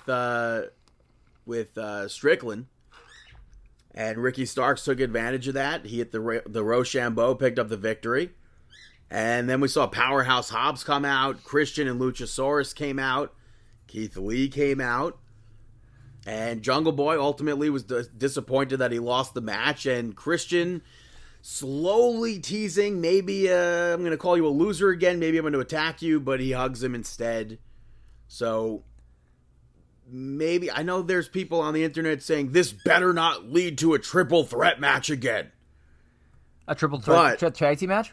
Yeah, Why not? because we just saw it at the last pay-per-view. Oh, but could we? But Potentially. it's two different teams. Yeah. But again, it's the same like sort of concept, I guess. Okay. But maybe a TLC match. I wouldn't mind something like that. Double or nothing between the three teams. All right, maybe.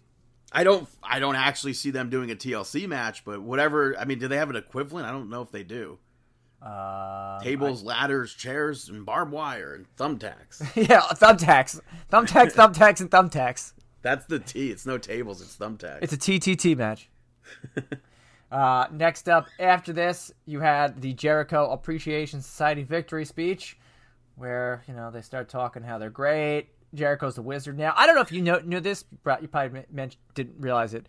Jericho, when he introduced himself on Rampage last week, goes, "Yep, I'm the wizard." It. That's from the beginning of the song "The Wizard" by Black Sabbath. I did not know that. You learned something today. Huzzah! Anyway, whenever I hear wizard, I think of one thing, and that one thing only. You think of full Nelsons. I think of full Nelsons. That's it. So anyway, they say they eliminated Santana, Ortiz, Eddie Kingston.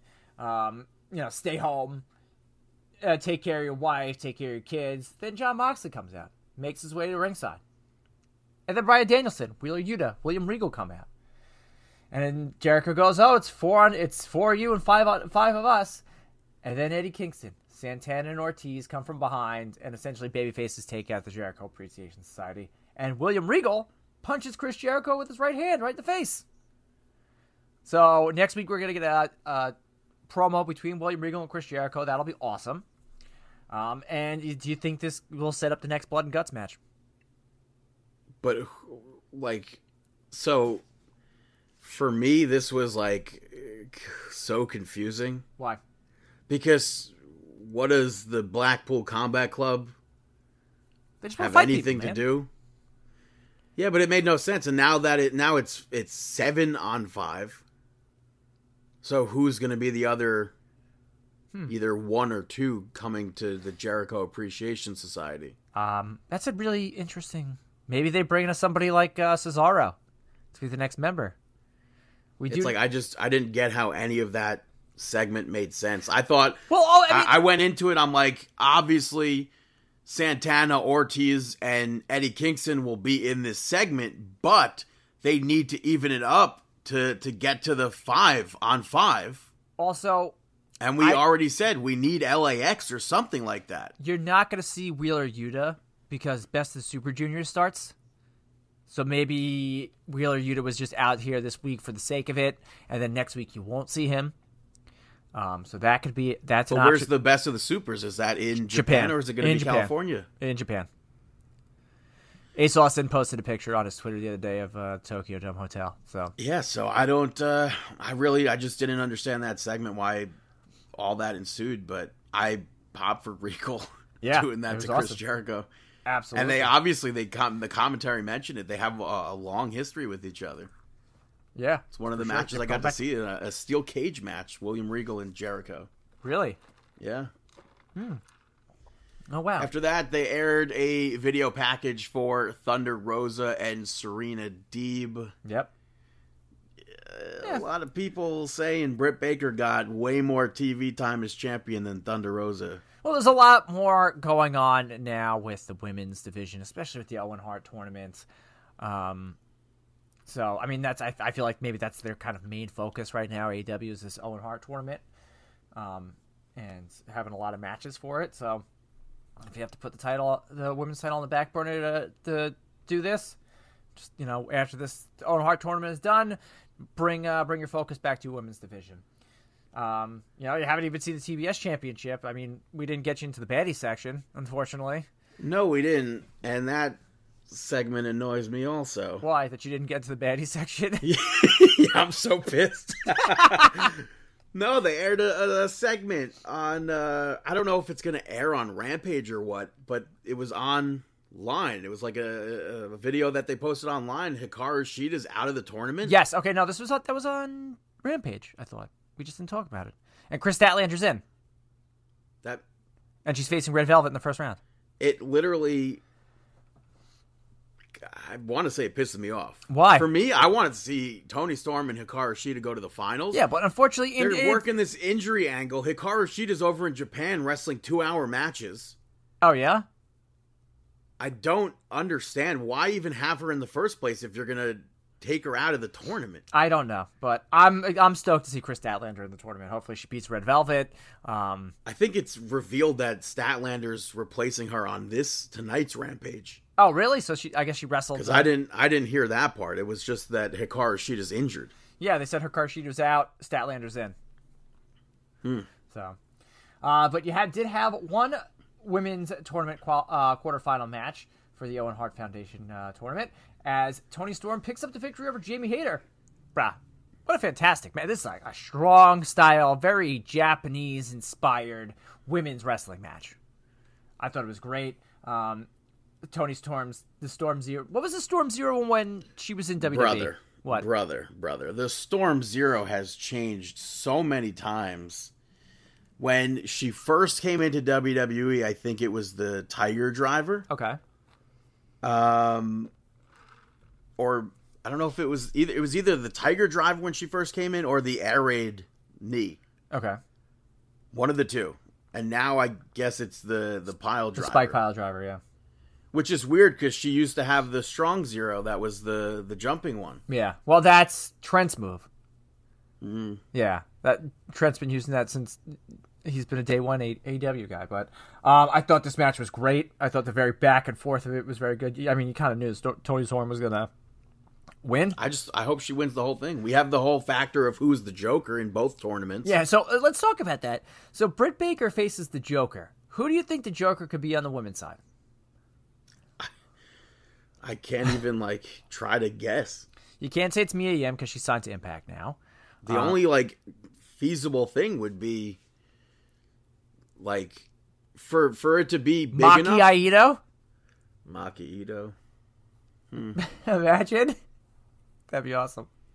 But it's it has to be, to me, a big enough name. And if that name is big enough, are they going over on Samoa Joe? Are they going over on Britt Baker? Yeah, I know. That's the thing.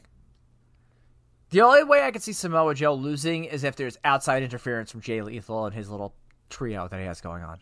And that's a lot of people. And that's a thing that aired on Dynamite, where they were backstage and Sanjay and Jay Lethal were like, it's not Satnam Singh. He's not the Joker, but we know who it is. Yeah. So whoever that Joker is coming in to face Samoa Joe seems like it's going to be paired with them. So that's where people are like, oh my God, Cesaro's going to be the Joker. I don't want to see Cesaro anywhere near them. Maybe they just bring him in and he does his thing, wins the whole tournament. I can't see that happening. Why? I can't. Okay. And I don't want to see Cesaro anywhere near Satnam Singh and Sanjay Dutt. Look, they just bring him in and then he branches out on his own. We all know, and I think AEW officials know that you bring a guy like Cesaro in, you have to take the fisticuffs off of him and let him do his thing. He can talk on the microphone. Yeah, you have somebody introduce him and bring him in, and then after the match, you have Jay Lethal hold his hand up, yeah, we beat Samoa Joe, and then he just beats the living crap out of him. All of them. Who's another unused Ring of Honor guy? Because it's a very heavily focused Ring of Honor feud. Yeah. Trying to think, who else could you bring in? Even for Britt Baker, it's Jonathan freaking Gresham. Yeah, that's. Yeah, but you can't have Samoa Joe face off against the Ring of Honor World Champion. The Ring of Honor World Champion lose. Right. I don't know. Only time. PCO. No, PCO's Impact now. Yeah, he signed to Impact. So anyway, after that, you have your main event. Jeff Hardy picking up the victory over Darby Allin in an Anything Goes match. This wasn't a match. It was a car crash. The only thing that I wasn't a fan of this match at all. The only thing I was a fan of in this match was the fact that Jeff Hardy won with a roll-up. That's the only thing I was, and they pointed out to us wow, Jeff Hardy was a no holds bar, Anything Goes match, but with a roll-up. We saw Darby dive off that giant ladder onto Jeff Hardy, which Jeff Hardy selling has to stand up to catch him because he realizes that Darby's going too far. Yeah. Hits the swanton spot to Darby on the steel steps when Darby moved. Which that was terrible. We have seen that. I think it was to Bobby Lashley in Impact.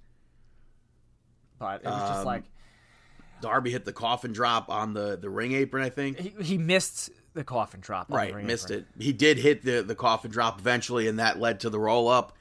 I thought it was a decent match, but I just thought I just didn't think it was appropriate for the Owen Hart tournament.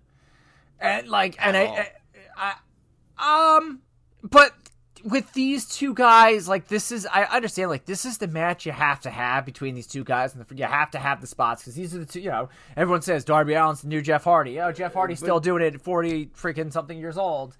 Just don't do it in an Owen Hart tournament match. Whatever. It got everybody popping. I wasn't a fan of the match itself. I didn't even think it was a wrestling match. It was just hey, and this is coming from a guy who's a fan of deathmatch wrestling. It was just spot. Where's the psychology, brother? No, I'm kidding, but any other time they could have had it. Jeff Hardy now goes on next week to face off against Adam Cole. I think that's a first time ever match, if I'm not mistaken. And I definitely see Adam Cole picking up the victory there. So then Rampage this week. Jeff Hardy, the only person to face Owen Hart ever in this tournament. Or maybe they'll give him a long run. You did see the Young Bucks and the Undisputed Elite come out afterwards. So this week on AEW Rampage, though, you got it yesterday, or you're getting it if you're listening to this show at 10:30. Ruby Soho versus Rio in a quarterfinal matchup for the Owen Hart Foundation Women's Tournament. You're going to have Scorpio Sky defend his TNT Championship against Frankie Kazarian, and the Death Triangle reuniting for the first time since Ray Phoenix came back, facing off against the Butcher, the Blade, and Mark Quinn. I bet the people you said first all win. Yeah. Oh my God. It's gonna be Ruby Soho. It's Scorpio Sky's gonna win, and it's gonna be Death Triangle. Yeah. Because their first match back, you have to put them over. So. Anyway, that was all Elite Wrestling. I mentioned it before. I have a big weekend of independent wrestling coming up. Nothing Friday, nothing tonight, but tomorrow at the sold-out All Sports Melville, Creative Pro Wrestling presents the Grand Stage. As Creative Pro part owner, Brian Myers said this week on the Major Wrestling Figure podcast, it's kind of like a homecoming for a lot of these big stars of professional wrestling to come back and wrestle for Creative Pro. You have the Creative Pro, the Cap TV Championship on the line as Aaron Rourke defends against the controversial VSK, Bear Bronson and Bobby Orlando. Pat Buck returning to Creative Pro, facing off against Slade in a Long Island street fight. You're going to have, as I said before, the Creative Pro Tag Championships on the line as Jack Tomlinson and Dante Drago defend against Smart Mark Sterling and Swoggle. Max Caster will be facing off against Joey Avalon.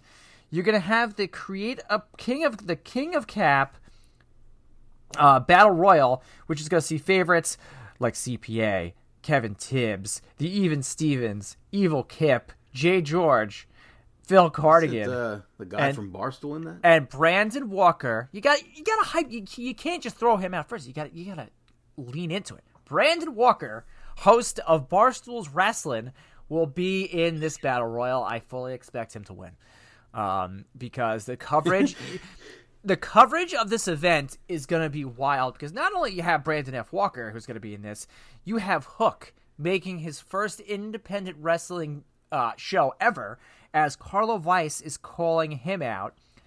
Wait. With that battle royal, what if MJF costs him the match? I mean, that place would go We've seen history between him and MJF. Yeah, and they just had an interview this week that was on wrestling. Yeah, for backstage. And we all know how much MJF loves him.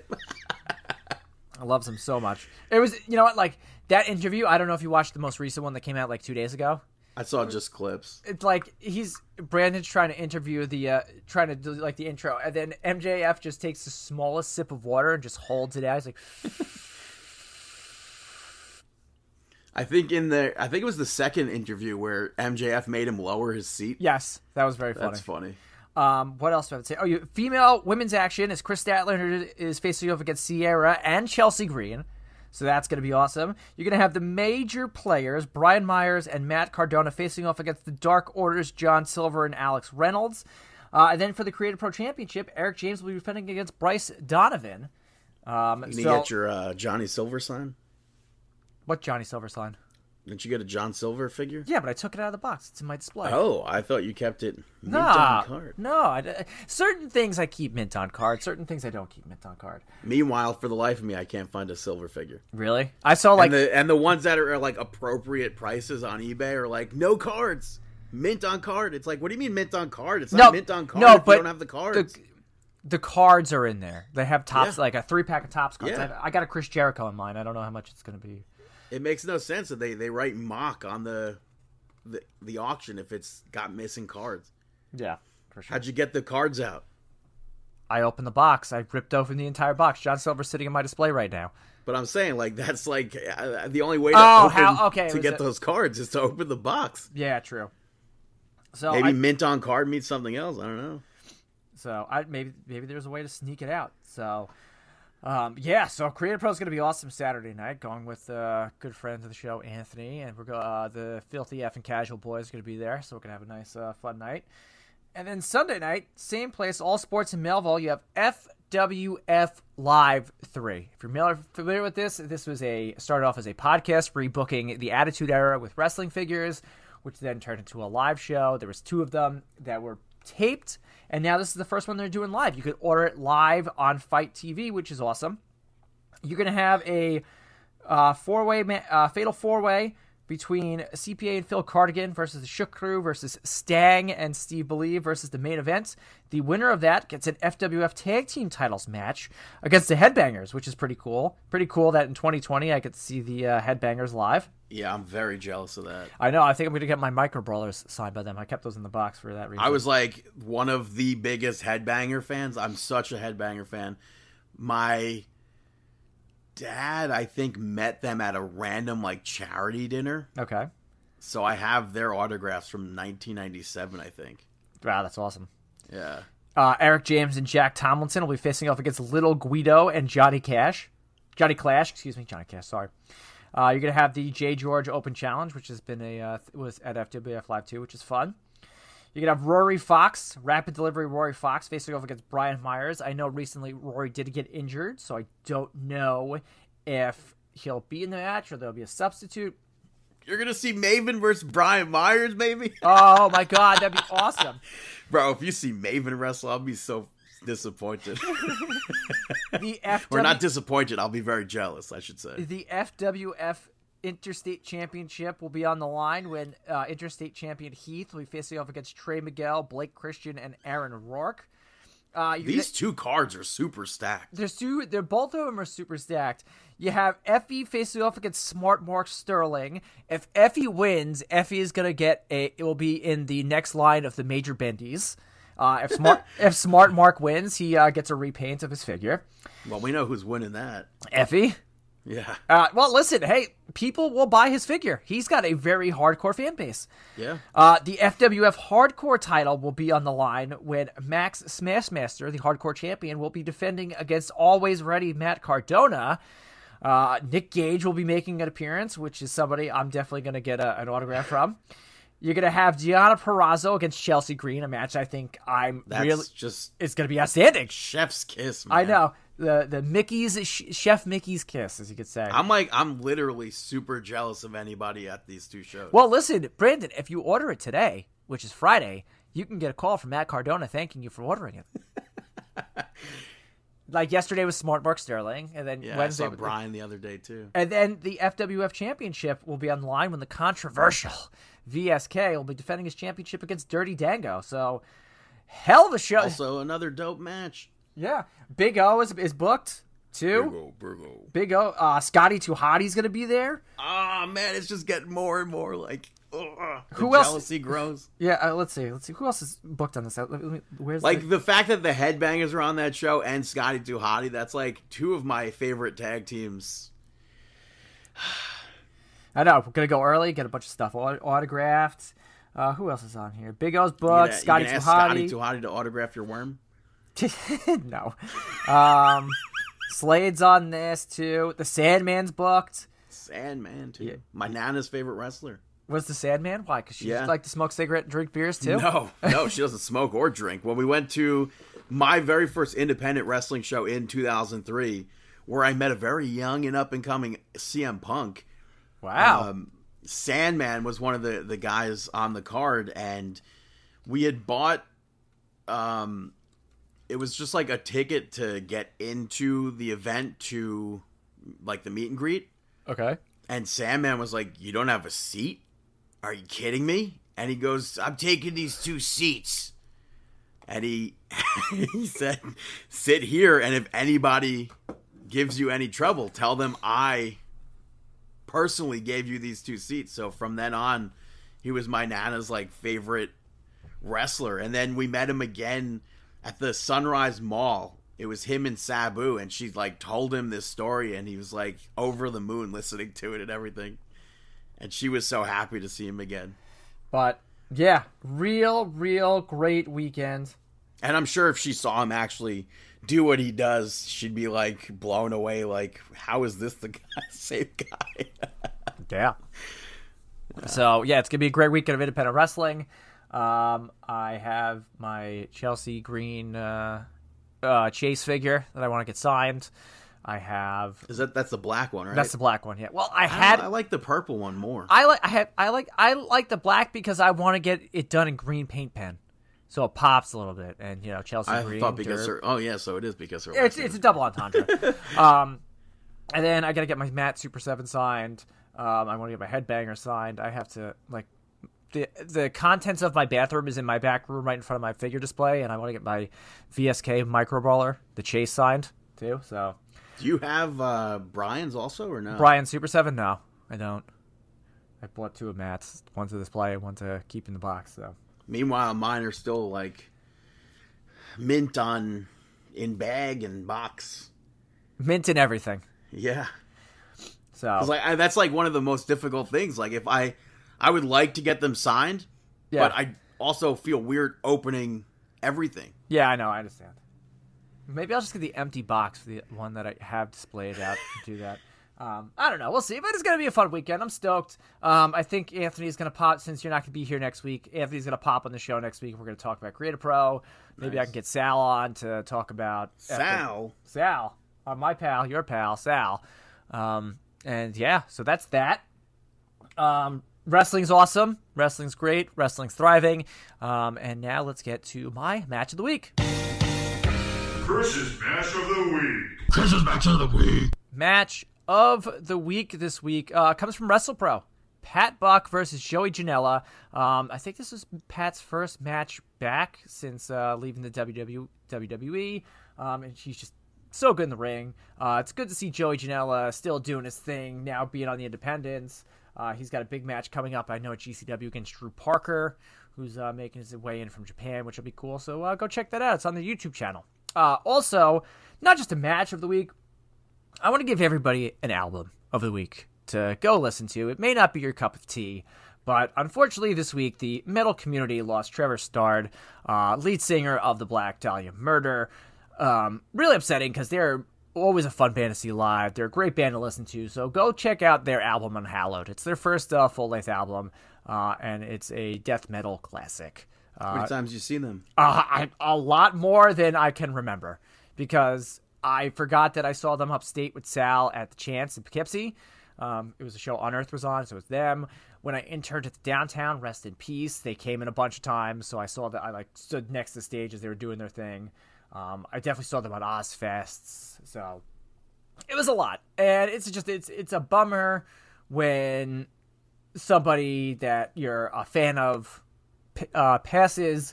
And if anybody listening to this, you need somebody to talk to. Our DMs are always open. There are people that you can talk to if you're not feeling the best. And I'll leave that at that. Rest in power, Trev. And let's get to Brandon's shout-outs. This is Yoda, and listening to Brandon's shout-outs you are. The first shout-out goes to Downeaster Alexa. I figured since it was Billy Joel's birthday also this week, I would give a shout-out to one of my favorite Billy Joel songs. Mm-hmm. And then also I'm going to give a shout out to Guardians of the Galaxy Cosmic Rewind, which is the newest ride at Epcot. And obviously I've not been on it yet because it literally just opened. But I saw the pre-show on YouTube and I think it looks hilarious. I guess spoiler alert if you care about this. But Epcot is a place that Peter Quill apparently visited as a kid. And he was going to go back to Epcot via this ride or whatever. And he's like excited for all these rides. He's like, I'm going to do this. I'm going to do that. But literally everything he listed is no longer That's at Epcot. So I thought that was really funny. And then my last shout out, given that Jeff Hardy advanced in the Owen Hart Foundation Tournament in AEW, I'm going to give the last shout out to Owen Hart versus Jeff Hardy. From Monday Night Raw in 1995. Jeff Hardy, super young, selling the hell out of everything for Owen Hart. Yoko ends up, after the match, coming in, hitting Jeff Hardy with a bonsai drop. Owen Hart locks in the sharpshooter, and then Big Daddy Cool makes the ultimate save. But it's just like a super crazy, cool segment to look back on, to see Jeff Hardy involved with Owen and Yoko. And Diesel even. Yeah, Yoko and Owen was such a great tag team. Yeah. Unbelievable. But those are my shout-outs. Now it's time for our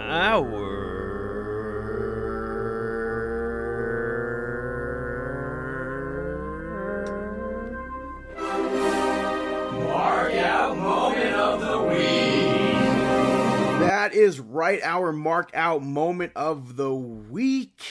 You know, I sent this to you because I needed you to hear everything.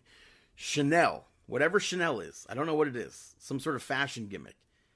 It's a perfume. They have a new commercial out, and they use the song Groove is in the Heart, which is a song that I've heard tons of times.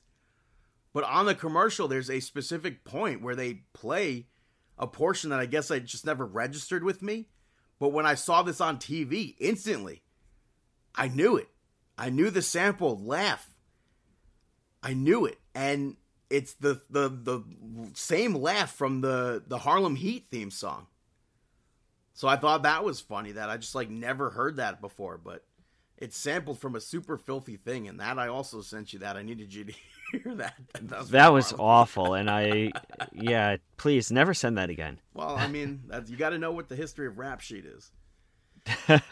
Another thing that I marked out for was WWE posting a photo album of the Anawahi family to celebrate Asian American and Pacific Islander Heritage Month. And they actually, to my surprise, they included Lance Anawahi in that picture album because he did compete against Shane McMahon on Monday Night Raw in 2019. So it was just unexpected to see him in that album. I thought that was really cool. Yeah, and Lance is incredible. You know, Lance is incredible. Everybody should definitely check out Lance for sure. I just hope buy his next shirts year, on Pro Wrestling Tees. Buy his shirts. I just hope next year we could get some sort of Samoan Dynasty showcase for 2K. I've been saying that for months now. Yeah. But didn't you have a mark out moment? I mean, I had a mark out moment, but it was all a dream. I had a dream that we went out to dinner with the Anawahi family. It's technically not a dream, though. Not a dream. We did go out to dinner for Chinese buffet with them. But it wasn't Chinese buffet. It was normal Chinese food. They knew the guy. He set up the buffet. Oh, yeah. But everybody there had Solo Sikoa hair. So, the bleached blonde. Everybody there had that. Lance, Afa, they all had that hair. So it was weird. But, yeah, it was only a dream. But, yeah. So, it was all a dream, so we have to wake up at some point. But thank you so much for listening. We appreciate all of your support. This was episode 588. Make sure that you check out all of the past episodes. Make sure you check us out on Instagram, on Twitter, on TikTok, on ProWrestlingTees.com/MarkinOut. Make sure you send us an email. Make sure you check us out on Twitch. Make sure you check us out all individually on Twitter and Instagram. And we wish you the